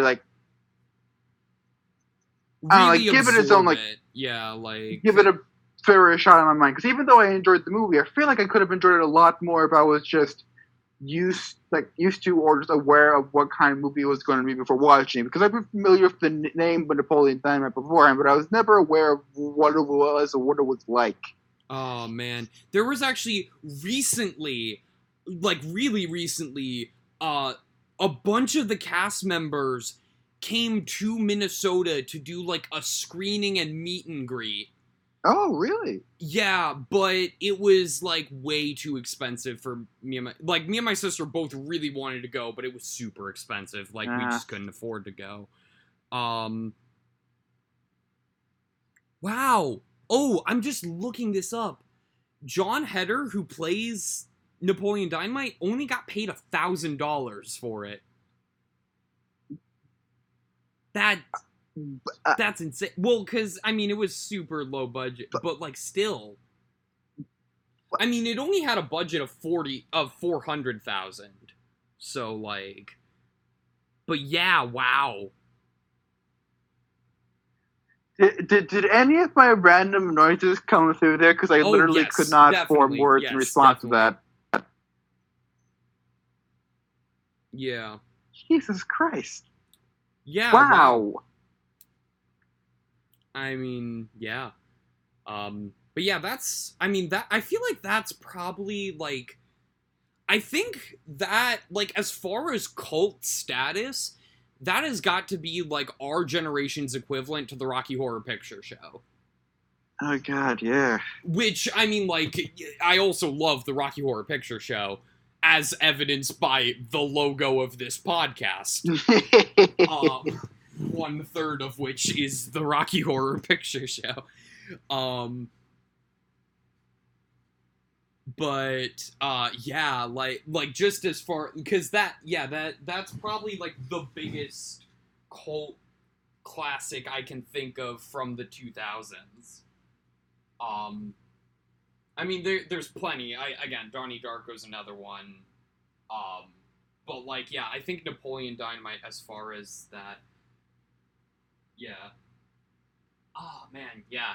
I haven't seen it in a long time either. I would really like to give it another watch. What other movies we got? This one that I feel like we should at least mention. One that this conversation will feel almost incomplete without mentioning. One that just needs to be brought up at some point. Oh my God. But unfortunately, I have not seen The Breakfast Club yet. Oh, okay. Yeah, I have. It is very good. Yeah, and this is one of my mom's all-time favorites, actually. Like I actually recently asked her like what her favorite movie was. And she couldn't give me like a straight answer for what her favorite movie of all time. She just gave me like a couple examples of like some of her favorites of all time. And we had actually a really interesting discussion about like how both of our film interests have changed so vastly in recent years. Because she, like me, has also gotten more into like she just described it as like she just recently became so interested in just finding really well made films. So like which I mean, yeah, me becoming a film minor, I'm definitely the same way. So that was a really nice discussion. But yeah, Breakfast Club is one of our all-time favorites. Yeah, I've seen it once. I did enjoy it. It's interesting because my mom also described to me that like back then, like back when that movie originally came out, she actually told me that like in a lot of cases, like people were either a fan of The Breakfast Club or a fan of The Princess Bride, which does, I mean, I guess the only relation being that they came out, I guess, in like probably in the same year, but like other than that, not related at all. This and like she I was not aware that Breakfast Club was involved in its own version of Power Rangers versus Ninja Turtles. All that to say is like I do enjoy I did enjoy the Breakfast Club when watching it. If I were to take sides in that, which I think that's a ridiculous debate because the movies aren't at all related, I would probably take the side of Princess Bride, but Breakfast Club is still good. Also, there's that really weird episode of the Nickelodeon show Victorious that is a parody of The Breakfast Club. Oh, God. You're going to have to be more specific when you say that weird episode of Victorious. That's true. Well, no, there's literally an episode, it's called The Breakfast Bunch, where it's just, it completely, like, as far as I know, it's, like, not canon at all. But it's like it's just the characters from Victorious playing out The Breakfast Club, but for kids. So it's like instead of the one character making fun of the one girl for being a virgin, she's making fun of her for being a vegan. And then instead of pot, they get tacos snuck into the school. Fuck, okay. I remember the tacos bit, actually. I remember the tacos bit. Yeah, no. I remember nothing else. It's such a... Well, and the weird thing is, of course, being the age I was when Victorious was on the air, I saw that first before The Breakfast Club. So, like, seeing The Breakfast Club for the first time was really weird, because it was like, oh, that's what they were doing in that episode. Because, like, okay, it's so weird when shows for, like, younger kids do episodes that are just, like, parodies of things their parents would have watched. Yeah, it's really weird. My only guess is that, as to because like it's good to do things to make sure that like cause a lot of times like parents will be sitting there with their kids watching shows, so it's good to make sure the parents are still entertained. But it's so weird to do something that's, like so targeted directly at the parents in that way. I also can't imagine that the parents who had seen The Breakfast Club would like this parody. Yeah. It's just very odd and. Yeah, the only reason I can think of to justify its existence is, like, the fact that, like, maybe the people working on, like the people working on the show, or maybe the cast members themselves really liked the movie and just decided, hey, let's do an homage to that. And it won't make any sense for the kids watching the show. Like, because again, like, it's so clearly not canon. But that's weird, because, like, because I think that was in the last season of Victorious, and that last season got so strange. Oh god, really? Yeah, that last season got really weird. I don't remember any other specific examples, but I just remember... Like, even as a kid, actually, how old would I have been when Victorious was, like, how old exactly? Let's see here. So, it lasted from 2010 to 2013, so I would have been in middle school when it was ending. Like, even at that age, I remember thinking that it just was going completely off the rails in that last season. Yeah. So, yeah, that was just a thing. And then, of course, now Victorious has found newfound popularity because of Netflix. Netflix. Which is, yeah. I mean, they've been giving newfound popularity to a lot of really good shows, like Avatar: The Last Airbender and Hannibal, which I finished watching, by the way. Nice. Final thoughts on it, I guess? I might make a video talking about... I actually kind of want to make a series of videos talking about all the screen adaptations of those books. I, of course, need to see the other movies first, but I'm just so fascinated with that world, and I also really want to read the books, too. Which is saying something, because I have not wanted to read a book in so long. Oh god, I recently was able to get I hadn't read a book in a long time, like for non-class stuff in a while either, and I was recently able to start getting myself to read books. By the way, for anyone wondering, Murder on the Orient Express, pretty good, but also would help. But also reading it helpful to have just passing knowledge of casual French phrases. Yeah. Because there's a lot of just casually spoken, untranslated French sentences in this book. Yeah. Also, the film adaptations are pretty decent. I've seen both of them. I think I really need to see them. I think the new one gets a lot of unnecessary hate just because people think it's not as good as the original. But it's still pretty good, and it's got an amazing cast.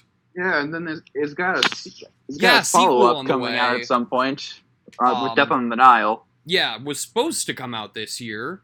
But then the thing happened. Yeah, everything happened. The Backstreet Boys reunion tour. Yeah. I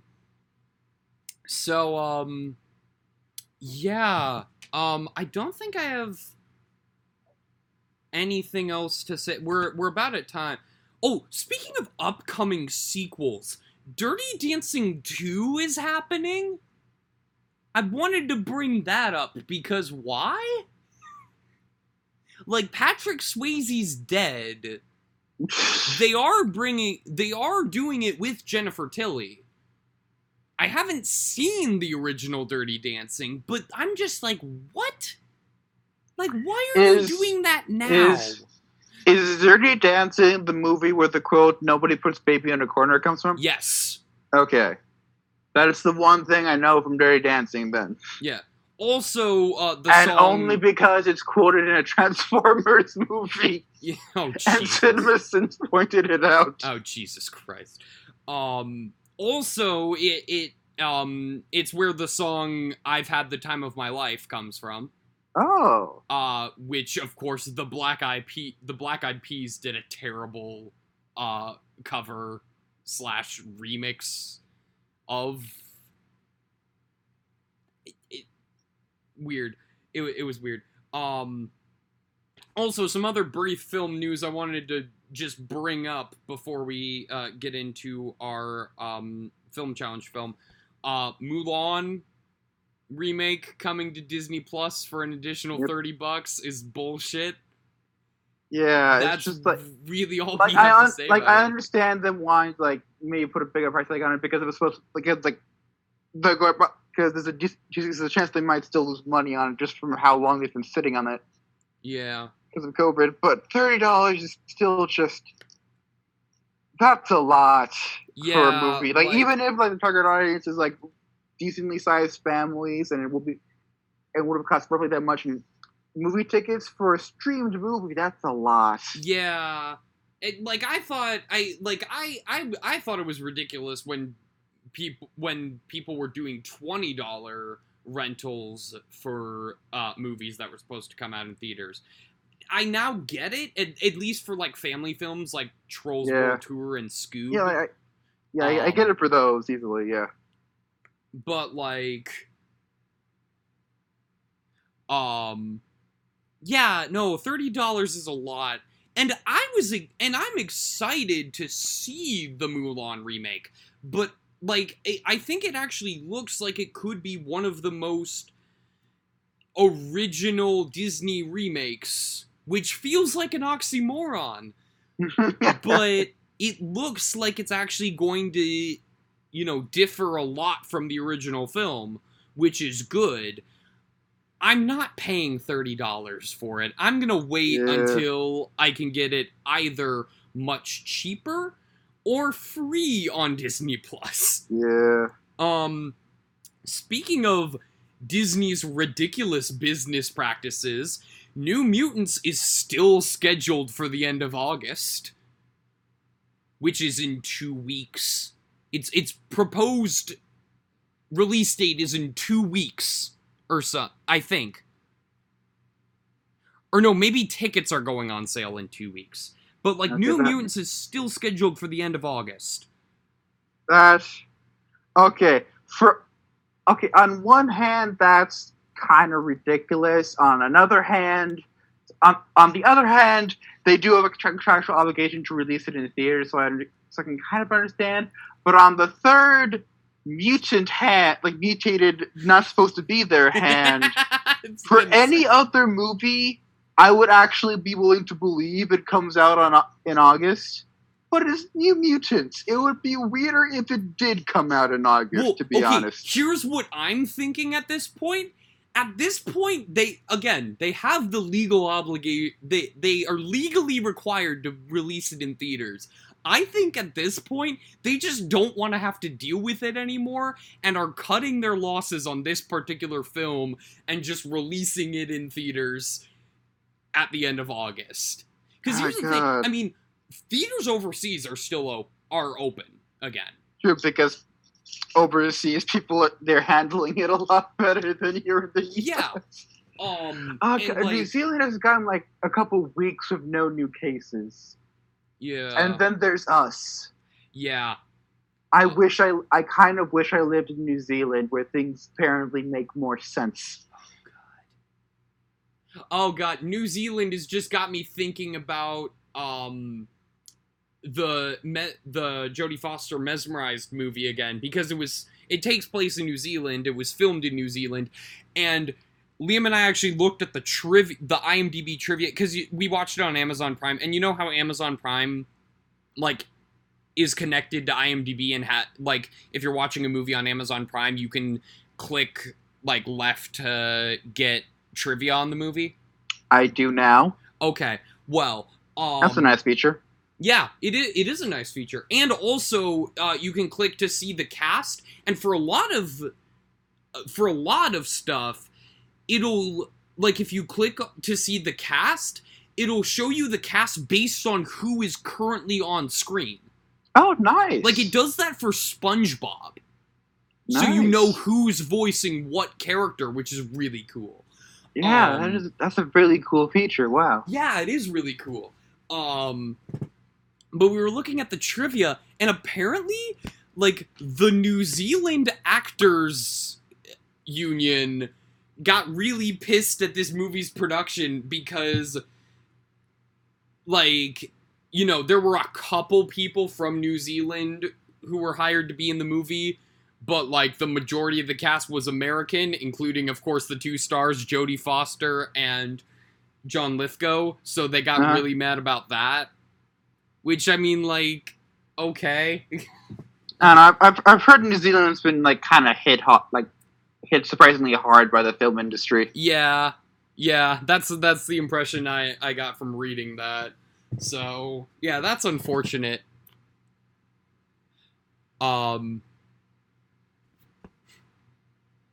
Although it is where they filmed Lord of the Rings in New Zealand. Yeah, right? I believe those are actually related to part of the problem, actually. Oh, yeah, I guess. It's been a while since I've heard the full story of it, but, like, it's surprisingly interesting and also kind of sad, so you guys should go, like, check it out. Yeah. I believe Lindsay Ellis has a video where she talks about it.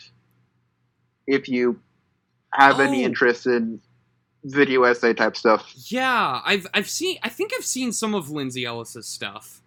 I know I've sent you at least one of her videos. She does pretty good stuff. Okay. Yeah. Anyways, let's move on to our Films of the Years of Our Lives challenge. Yeah. It's loading. Oh, wait, shit. I turned it down, didn't I? Well, either way, I'm glad they're moving on, because I definitely forgot what we were talking about right before we got to New Zealand. Okay, hang on. I had the phone turned down. From the day he was born,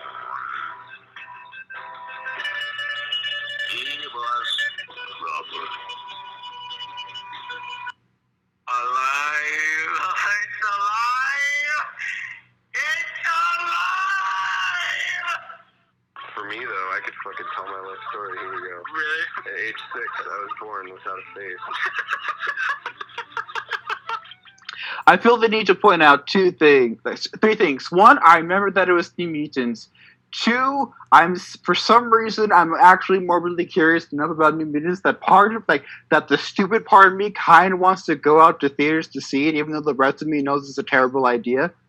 And three, when coding, at this point in time, whenever I'm testing something that requires, like, a sentence, like, or just, like, any number of words, I just use at age 6 I was born without a face as like a default sentence. Yes. So if I ever make like a popular game in the future and something glitches out and the text at age 6 I was born without a face comes up, you somehow managed to get the default text to show up. Congratulations.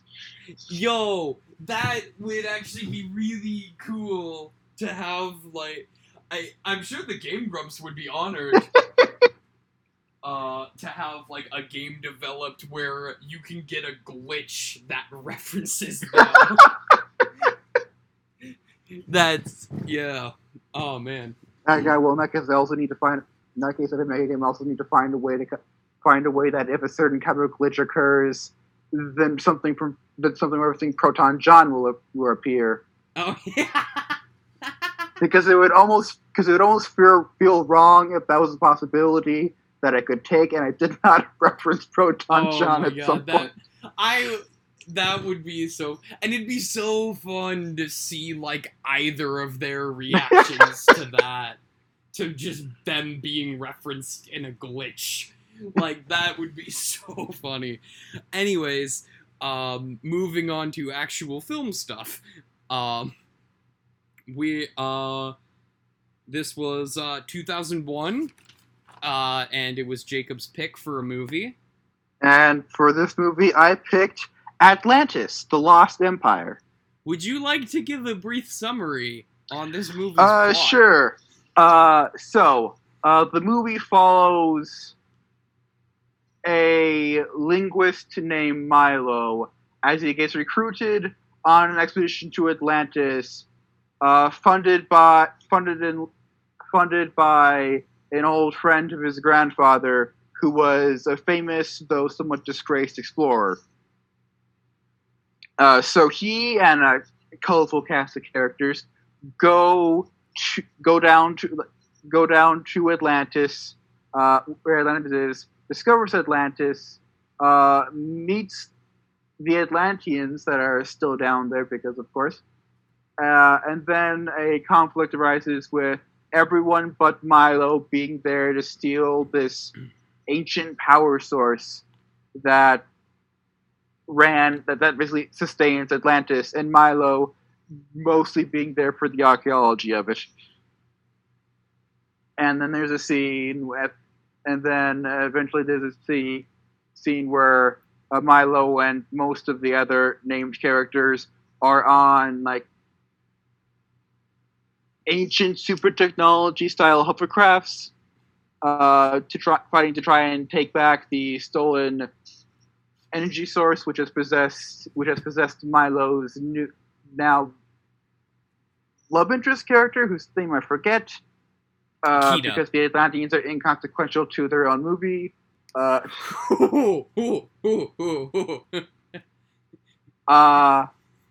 They defeat the villain, bring it back. Everyone but Milo is like gets treasure and returns to the surface, but Milo stays down in Atlantis to help them translate the lost language translate their lost language and recover their culture. Well, based on your earlier comment, I get the feeling I know how you feel about this movie. Okay, it's weird. It's weird because I kind of enjoyed the movie, but it just opening thoughts. I kind of enjoy the movie, but in my mind it does not hold up well to thinking about it. But not like in the normal way where like the more I think of it, like the angrier I get. It's just like I think about it and I think, that doesn't really make sense. Oh well, it's a fun enough ride while you're just sitting there. Yeah, my initial thoughts, I think this is easily the worst movie we've watched for this particular film challenge so far. I mean, that's not hard. Yeah, no. Far. It's almost an accomplishment. Based on the movies we've watched, being so amazing so far. But I did enjoy it for the most part, but I do have a significant number of issues with it. Which honestly lines up perfectly with Jello-Apocalypse, apparently.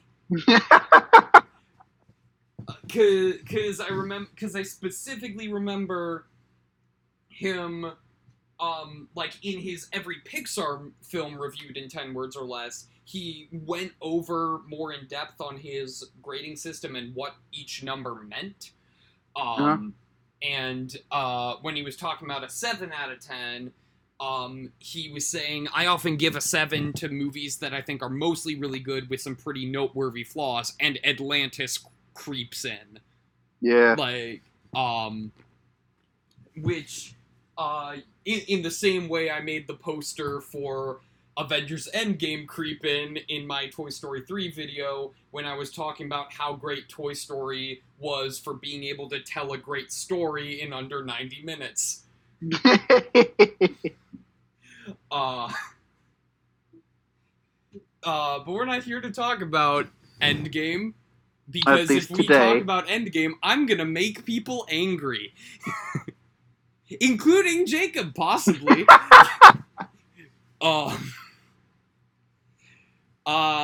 Anyway. I mean, I like Endgame, but it's not. I don't think it's a movie that I'd get angry over, really. Okay. Good. Like the angriest that I'll get over Endgame is someone saying they don't like that characters die in the movie. Yeah. Well, good, because I have definitely. I mean, okay, I'm not gonna name names, but I've dated someone who has gotten angry with me over Endgame, and not because of the movie itself, but because I saw it without them. Oh, yes. Yes. With me. Yeah, and yeah, you're the one I saw it with.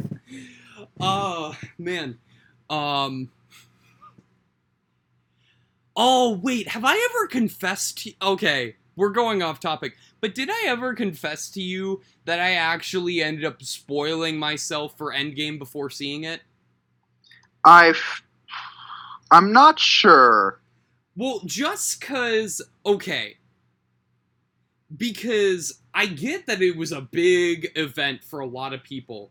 I was not nearly invested in the MCU as most people, and when I was scrolling YouTube, literally the day after it came out, just all of a sudden, in my recommended videos was a video titled... It was someone who had filmed the film in a theater, and the video was just titled Captain America wields Mjolnir in Avengers Endgame. And it was just that scene filmed in a theater. And I was like, well, shit, now I know that happens. And then I just clicked on the video to see it. And then this person's entire channel was just illegally filmed scenes with spoilers for Endgame. So I was just like, fuck it, I don't care that much. I'm just gonna watch them. So I found out about Black Widow's death, Iron Man's death, way before seeing the movie. Okay, yeah, you definitely didn't mention that part before. Oh, man. Oh. Anyway. So Atlantis, the Lost Empire. Let's talk more in depth about it. First thing I want to say... What did you think... Oh, sorry, you want... No, what were you going to say? I was going to say, for starters, what do you think of the characters in the movie? One thing I will give this film an immense amount of credit on. This is probably the most diverse cast I've ever seen for a Disney film. Yeah. Which is really nice. Yeah.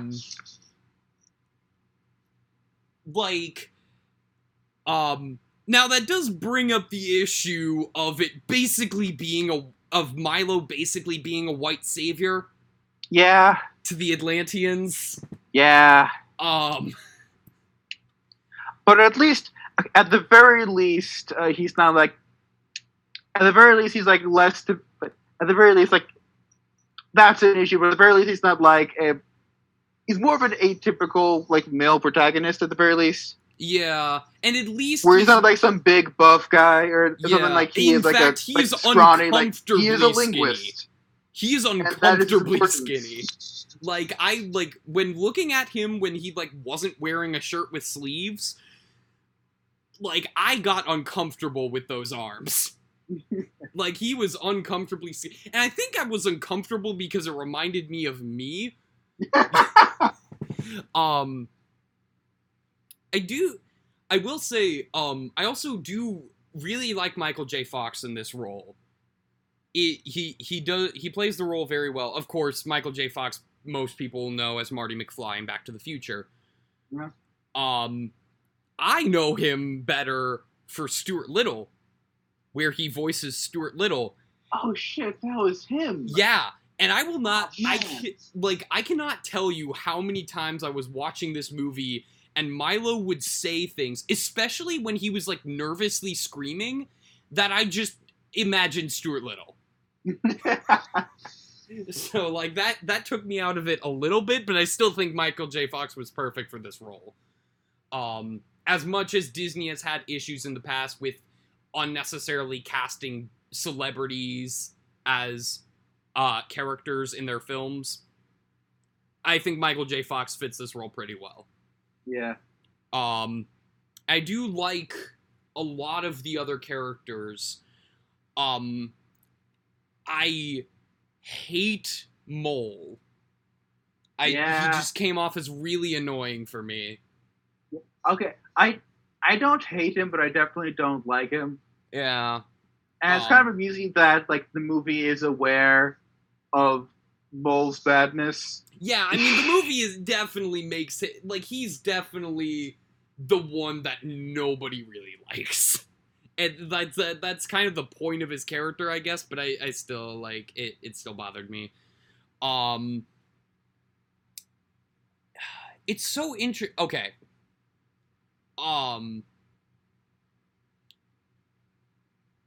I also want to, like, okay, this is gonna make me sound horrible, but, boy. This is also, like, weird. This movie weirdly, like, I didn't expect this to be the movie of all movies for Disney that probably has some of the sexiest characters. Like, you know exactly who I'm talking about. Helga. I know. I am familiar. I know exactly who you're talking about. Partly because the movie makes a joke about it around one of the moments for it. Yeah, both Helga and Kida are both very like attractively drawn, and it feels a little weird at times, and also because it feels really weird. Helga, like, oh, first of all, do not Bing image search Helga from Atlantis with safe search off. Don't do that. Don't. Well, I wasn't. I wouldn't have used Bing anyway, but I'm thinking. Presumably, the results would be similar on Google, I'd imagine. Google's a little better, I think, with safe search. A bit, but still. I guess just in general, I've learned that I shouldn't leave safe search off on Bing, because we ran into a very funny. Did I tell you about the moment that I had an issue with that during one of the dubs? I can't actually remember if you did. Just it was go over it before anyway. One of the dubs, and so it basically. What had happened was, so we were dubbing VeggieTales, the toy that saved Christmas.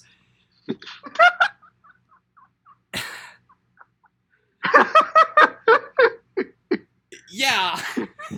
And so Alex, of course, has never seen an episode of VeggieTales. Well, he has now, but he hadn't before we dubbed the toy that saved Christmas. And he still hasn't technically seen a good episode of VeggieTales, because he actually joined us for A Miserable Movie Monday, where we watched one of the bad ones. Yep. So, I was just to familiarize Alex so that he knew which characters he was voicing, I was using Bing to search up images of his characters, just so that he knew what they looked like. And I figured, hey, this would make for fun content, introducing Alex to these VeggieTales characters. I will actually start recording now.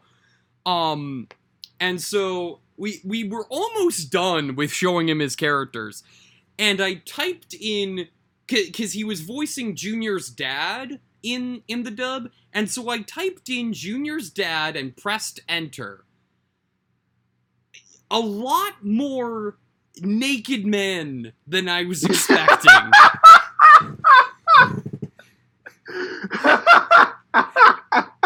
And I immediately stopped the recording and closed the window and was like, okay, let's start this over, and I'm gonna turn Safe Search back to modern. Oh god, reminds me of my like one safe search story. But it's a safe search story that it's not like it's like a different kind of safe search story though, because my story involves safe search being on. Oh? Okay. Because I remember, you remember back to our Photoshop class in high school? Yeah, our webpage design one, you mean? Website reverse design, yeah, it was that one. I believe it was during this class anyway. There was an instance where I was looking up a picture of, I think it was an oak tree, on Google Images. And I was looking at the images, and for whatever reason, one of the images, which was surprisingly high up, was labeled as being blocked by Safe Search. Oh. Oh. And I could not for the life of me think of why. At least for it being that high up in Google Image Search. That's real. Yeah, okay. Anyway, Atlantis. Yeah, God, we need to actually stay on track with this. So yeah,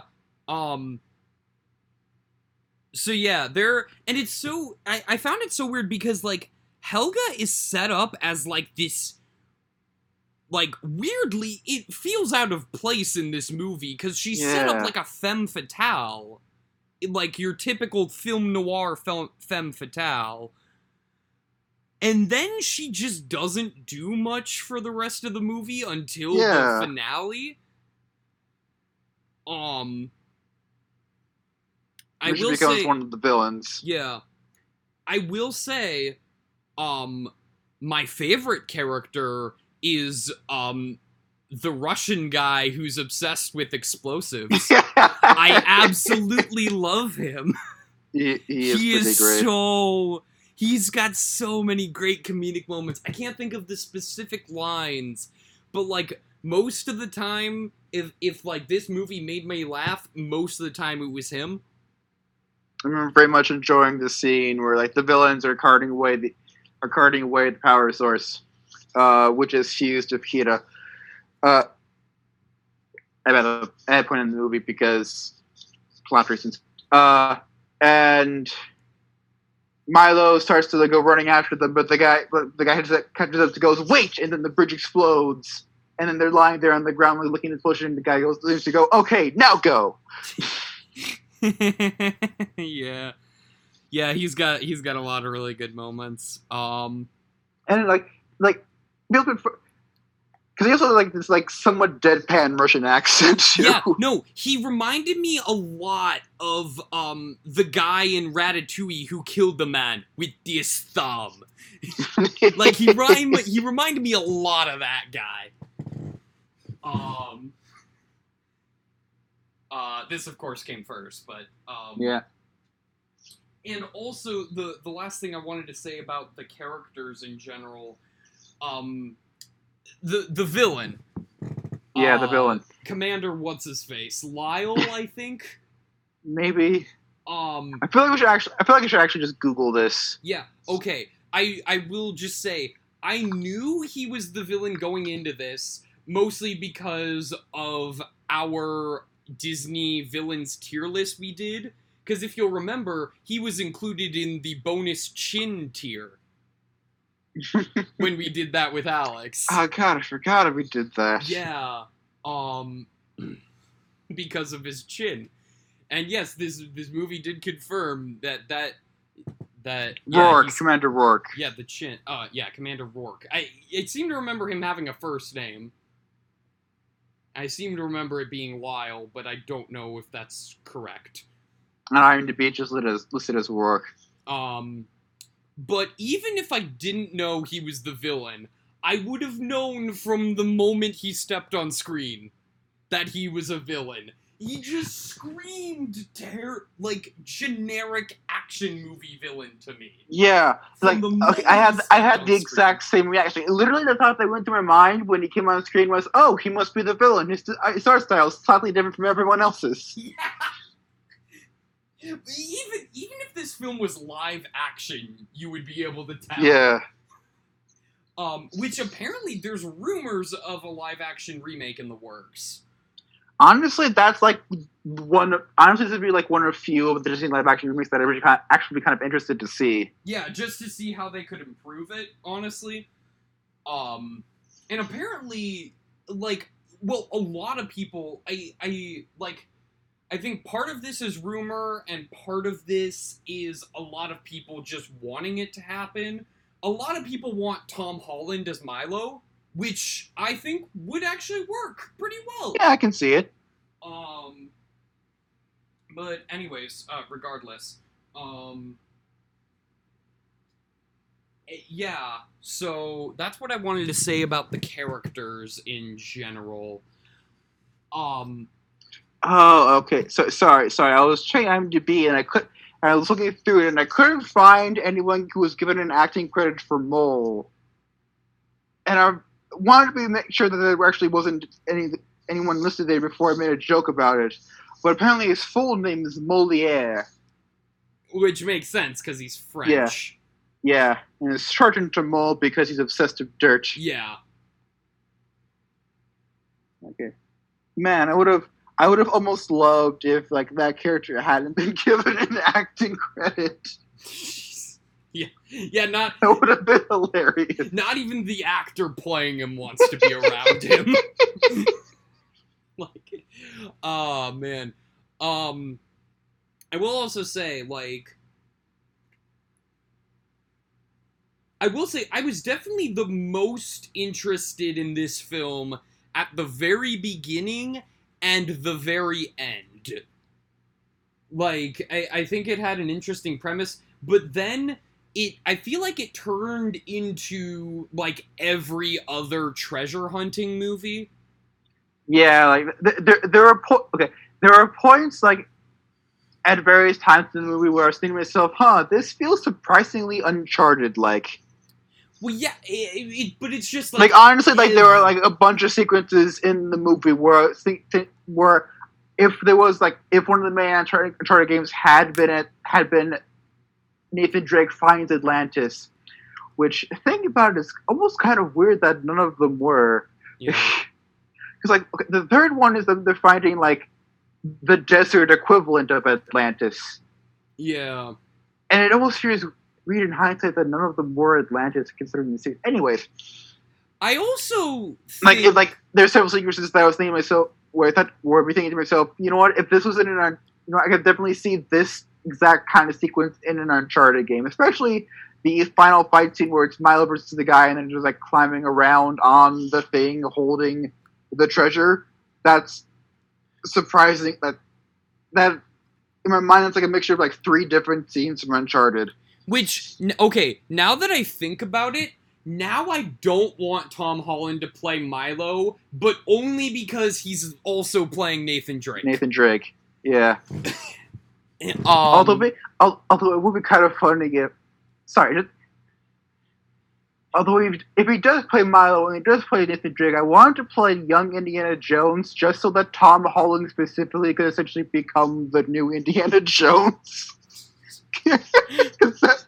In my mind... No, he goes from being typecast as an awkward teenager to just being typecast as treasure hunters. Which, no, technically he's already got that with Onward, too. Oh, right, yeah. Because Onward is double dipping with the awkward teenager and treasure hunter. Oh, my God. Oh, damn it. Oh, now I want a Spider-Man treasure hunting movie with Kraven the Hunter as the villain. Okay, there was a sequence of one of the Spider-Man video games where it was a Kraven the Hunter themed segment, and it was Spider-Man going through an ancient temple trying to track down Kraven the Hunter and fight him. That is cool. I like that. I want to But say it was Web of Shadows, but I can't remember for sure. yeah, what was I? What else was I gonna say? I also, speaking of feeling very familiar, I feel like this movie is also a lot more Star Wars than it meant to be. Really? With okay, specifically with like the ship battles, and also. I can kind of see that. And also, like, even at the beginning, like, with the underwater one where they're fighting the, like, mechanical lobster, Yeah. like, that felt very episode 1. Which, I mean, this movie definitely went into development before episode 1 came out, but did come out 2 years after, so... Also, even down to the scene transitions. Because... okay, the screen wipe is not a common transition in film. I've learned this in my film classes. It is not a very common transition in film. George Lucas loves using it in Star Wars. He uses it for almost every single scene transition in Star Wars. And I've never seen another film besides Star Wars use as many screen wipes as Atlantis does. Which feels really weird, especially given that it's an animated movie. Like, the screen wipes feel... I don't know, there's something, like, immediately when I saw the screen wipe, I was like, okay, Star Wars. Like... So yeah, that just added to it. Is there any, like, do you have any other specific comments you want to make about, like, the first two acts of this film? Because I really want to talk about the final fight scene. But if you have stuff to talk about plot related before that. One thing we could really go over is the film's use of language, because to my mind it's almost kind of interesting. Okay. Because like the film, like our main character Milo is a linguist by trade, and so his thing is being able to like translate languages, and his role in the plot is being able to like translate is being one of the few people who's able to translate the ancient language of Atlantean. And like for our opening scene of the movie is just a scene of Atlantis being like drowned in the ocean, and the characters are speaking like a language that is meant to be Atlantean. Now sitting there thinking, oh, this will be interesting. They'll have like one of the things in the movie will be some kind of language divide, and which is why Milo will be like super important for the movie, because as a linguist, he'll be one of the few people who will be able to like have any chance of crossing that language divide. And then they get to Atlantis, and then it turns out that Atlantean is this ancient super language made up of all languages, and you can just go from Atlantean to any other language in existence casually, including modern English and modern French and modern Russian, and so on and so forth. And that's not how language works. And their language has been lost. Well, okay, they can't read it. The spoken language, they've got that.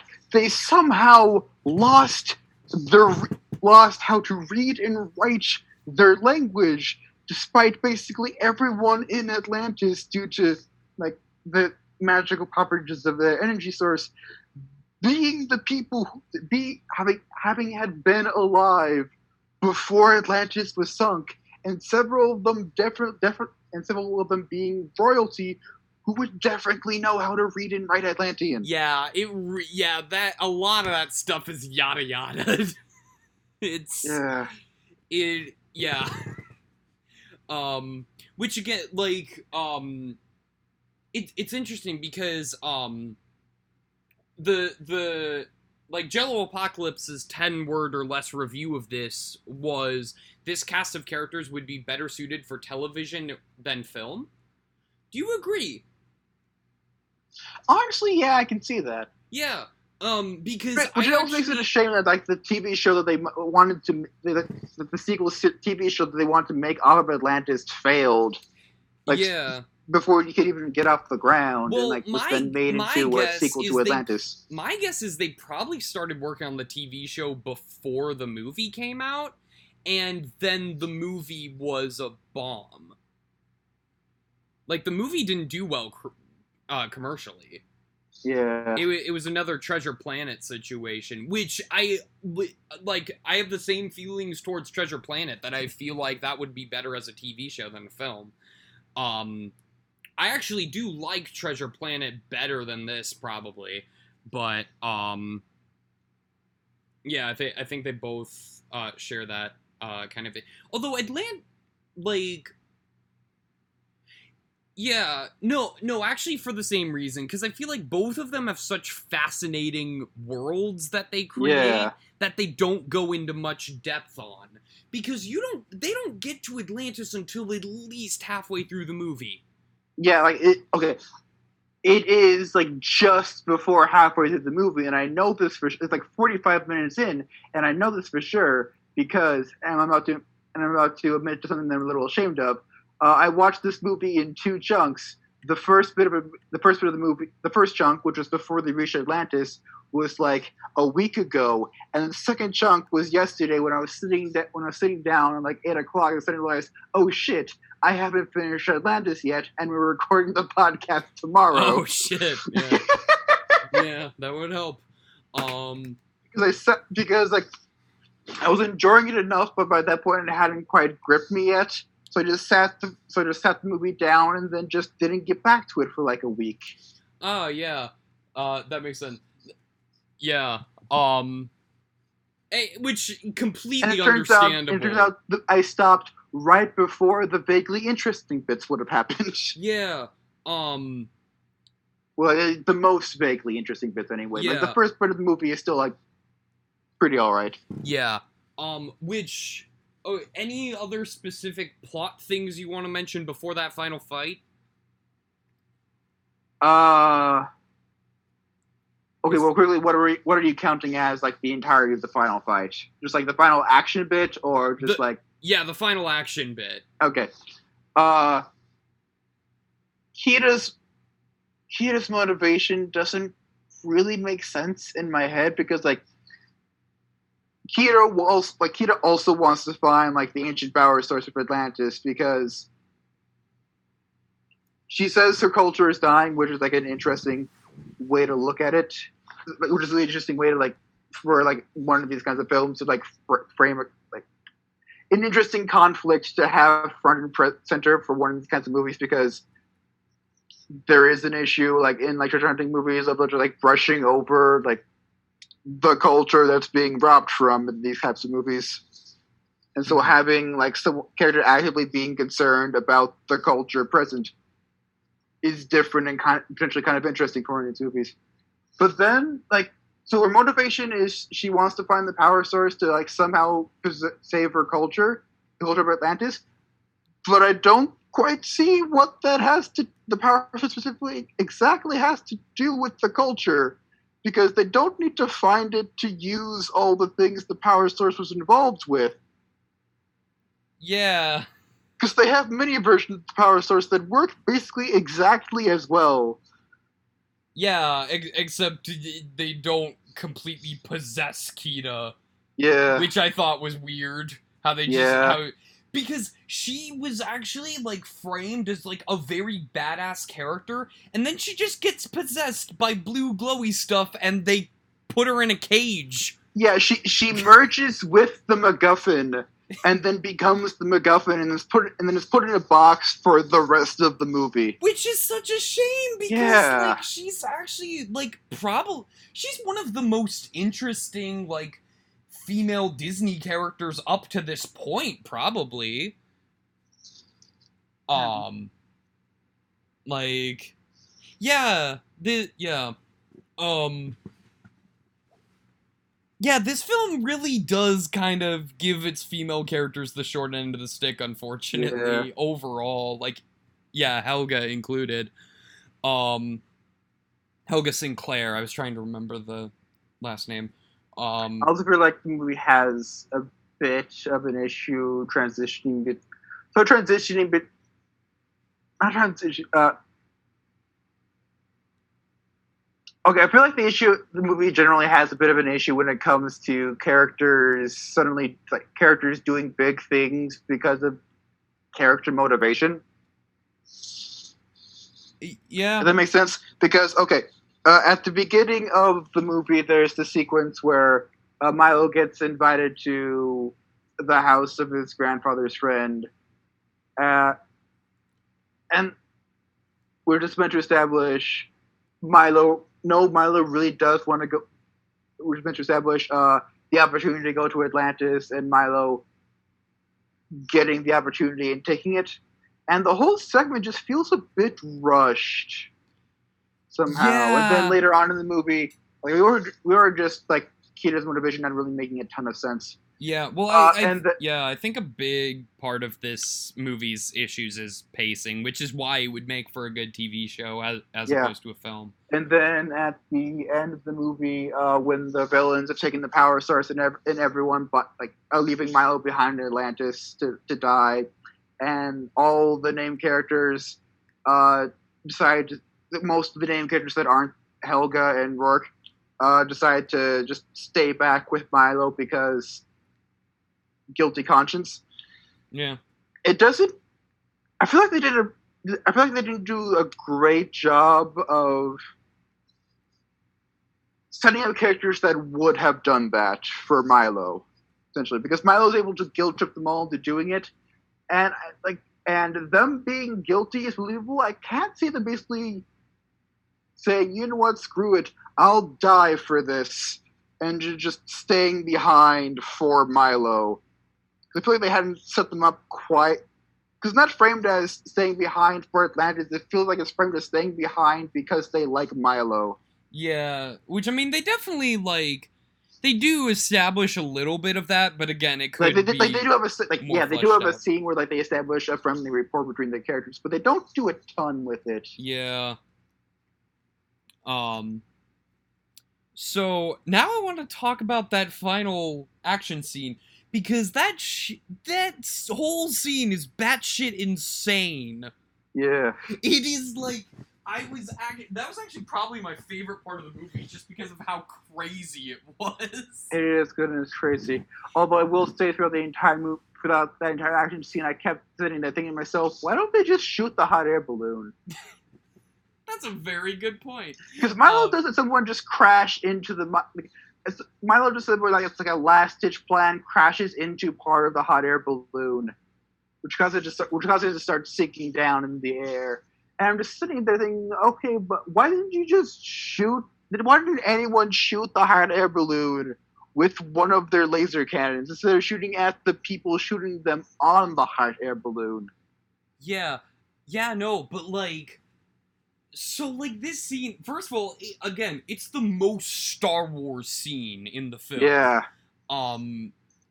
You know, with the spaceships that are, they're ancient, but they're advanced, that kind of thing. Yeah. And then, you've got this segment with Helga and Rourke, where, she's, getting pissed at him because he is going against what they originally planned, or some shit like that.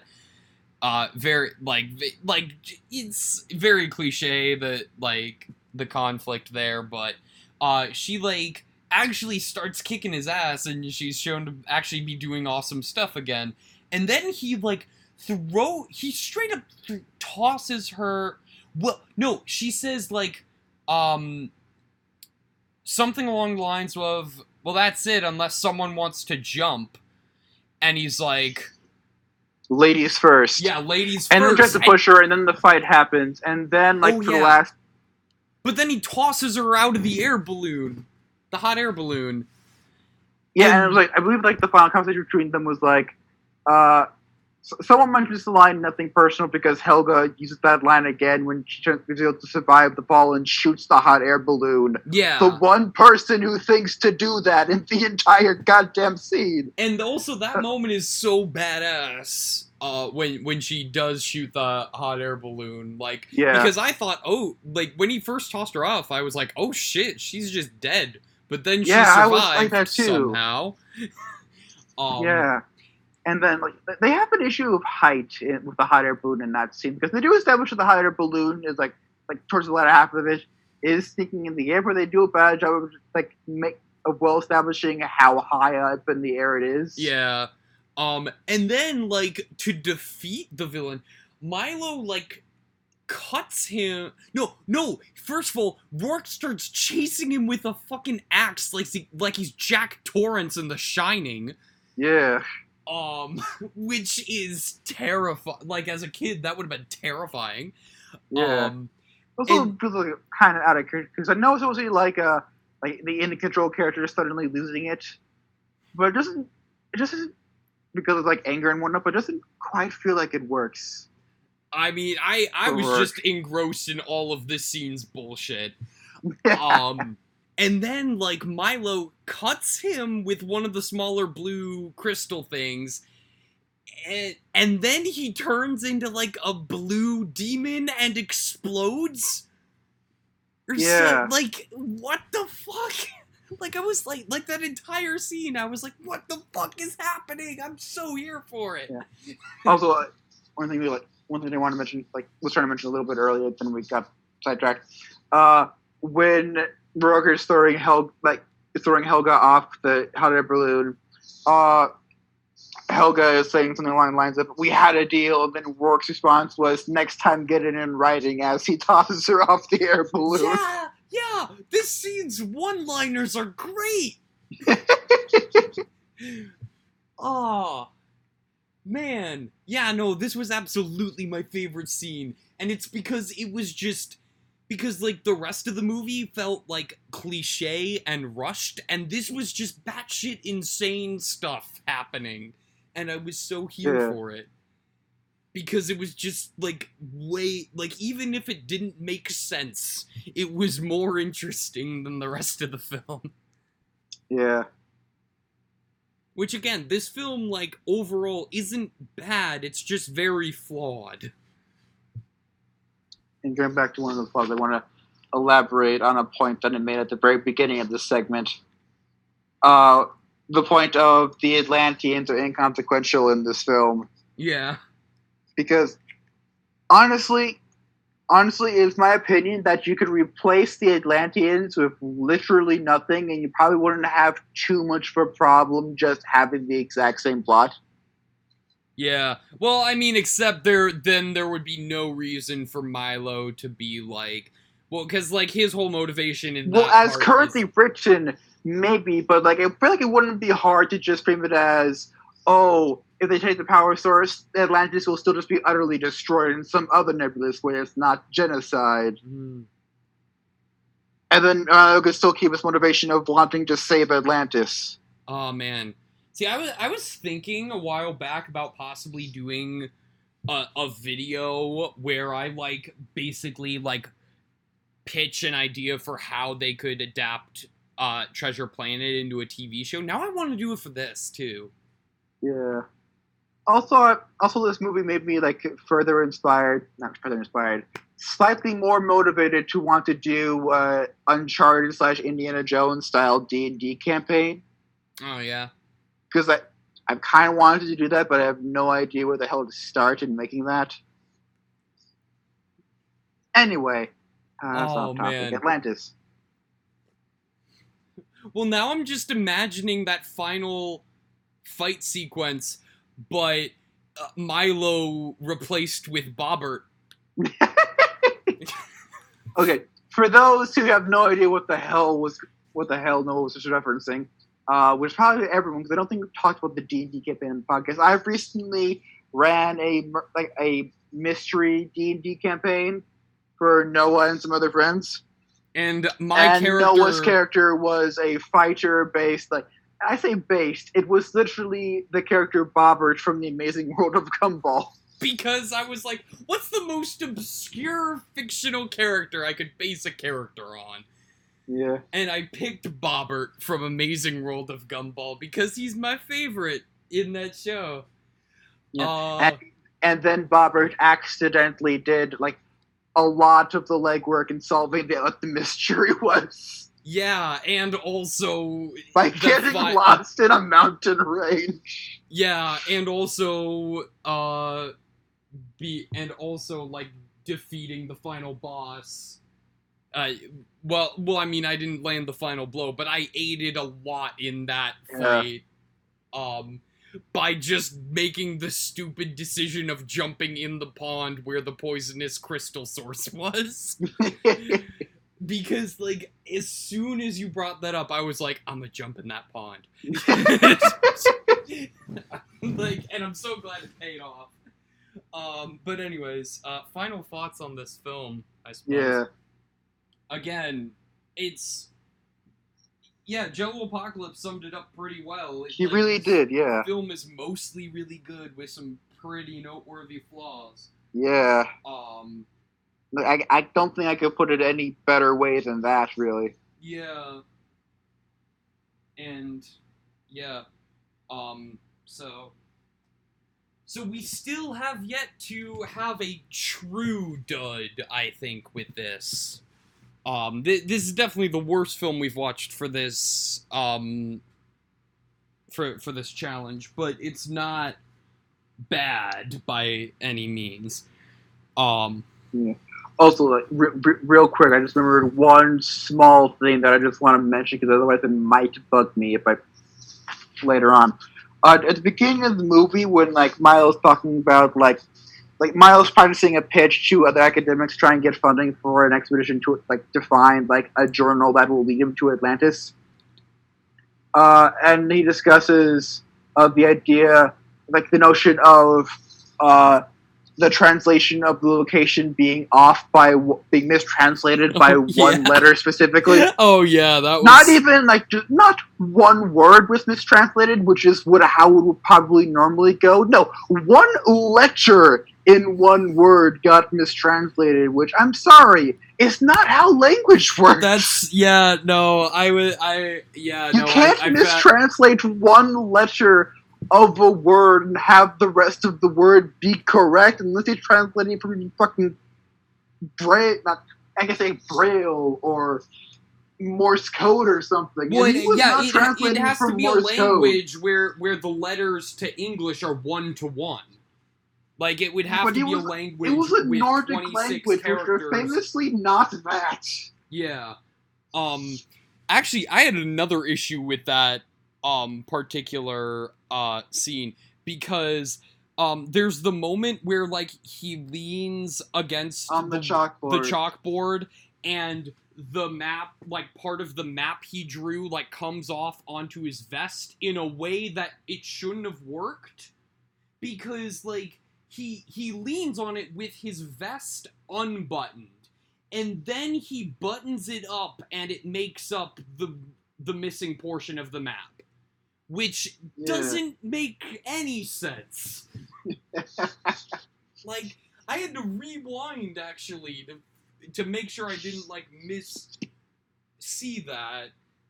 Well, because then he, like, took off... Because then he unbuttoned the vest again. He seemingly buttoned and unbuttoned that vest for literally no reason. And I was like, wait, hang on. Wasn't he wearing a green shirt before? Like, was that an animation error? And then I went back, and it was an animation error, but not the animation error I thought it was. Just like a continuity error or something. Well, I guess not an animation error, but like, just... I mean, it's an error relating to the animation, so you're not wrong, but like a specific kind would be continuity. Yeah. Yes. But not in the same... Continuity errors are funny. But not in the same way that, like, Scooby-Doo and the Reluctant Werewolf has that animation error of, like, the car clipping off the bottom of the screen.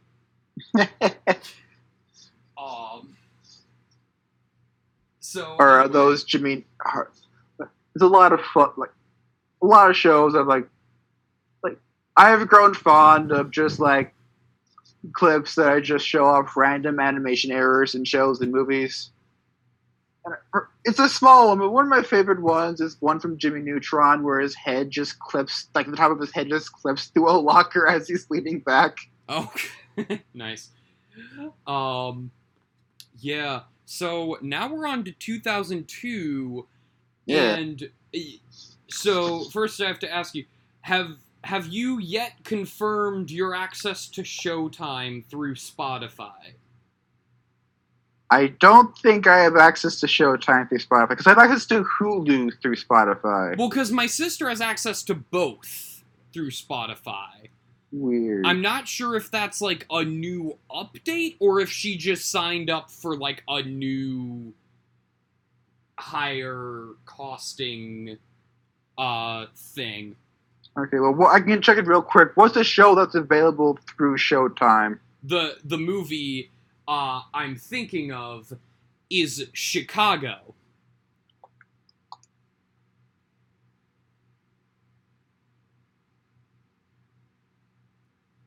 Okay, yeah, I don't have access to Showtime. Damn it. Spotify. Okay, well I'll just watch that on my Although- own time then.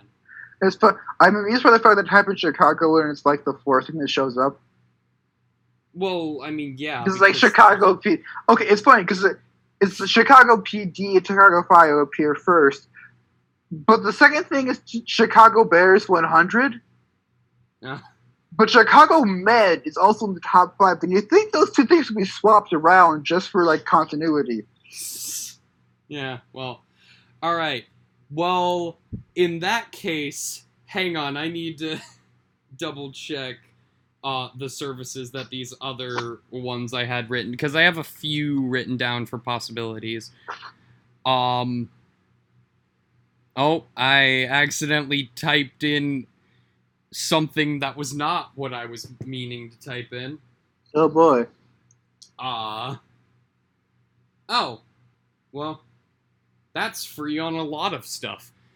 Oh wait, but okay.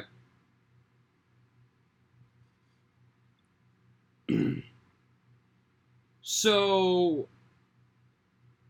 okay, I'm gonna give you I'm gonna give you 3 vague options. Because I don't know which of these I'd rather watch. Would you rather have us do a critically acclaimed biopic, a comedy starring a mutual favorite actor of ours before his big break, or a movie you've probably never heard of with 2 leads that you've definitely heard of?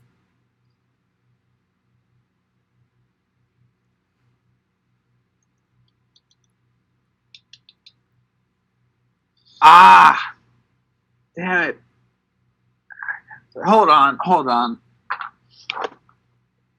rolling a dice for this because I can't decide. Okay, fair enough. The comedy, I guess. All right, then for 2002, we are going to be watching National Lampoon's Van Wilder, starring Ryan Reynolds. Oh. What's that on? YouTube, Vudu, Tubi, Pluto TV. It's free on a lot of stuff.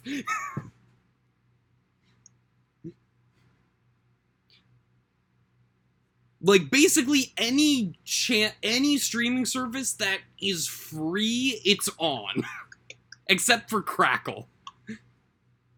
So, lots of options there. And for those wondering, the other options were the critically acclaimed biopic was Frida,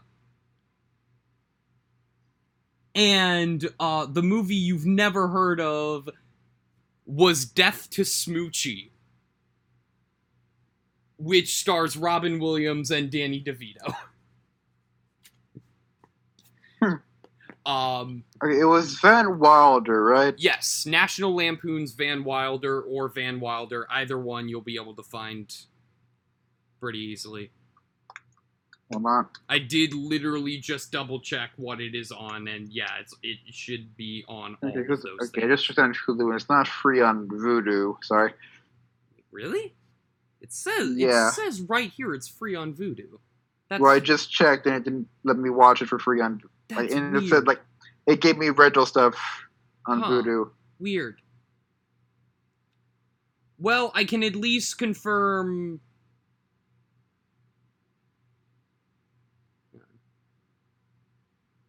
Okay, I can confirm Free on YouTube though. I can confirm YouTube. Yes, it's one of the movies they have on there for free through YouTube Movies. So we're still good. Also, I guess its full title is National Lampoon's Van Wilder Party Liaison.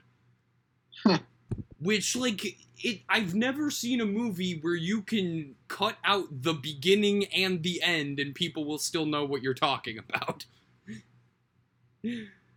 Like, you could cut Star out... Wars movies, I guess. Oh, The first yeah, one. I guess. The first Star Wars, I guess. Because Yeah, Star Wars and A New Hope. yeah. Oh, yeah, have you seen Episode 4? That's... just calling just not even saying Star Wars. Have you seen Episode 4? It's like, although some people would probably still be like, yeah, that's one of my, that's probably like the second best in the original trilogy. It's like, Mm. Anyway, yeah, so we're gonna watch Van Wilder for the next one, which I guess is Ryan Reynolds' revenge for not being picked over Vampire's Kiss that one time. The last time I had you decide between actors and stuff. So yeah, tune in next time when we will talk about National Lampoon's Van Wilder. And of course we'll talk about other stuff. But we don't know what that other stuff is going to be yet. So, As usual. peace. Adios and scene.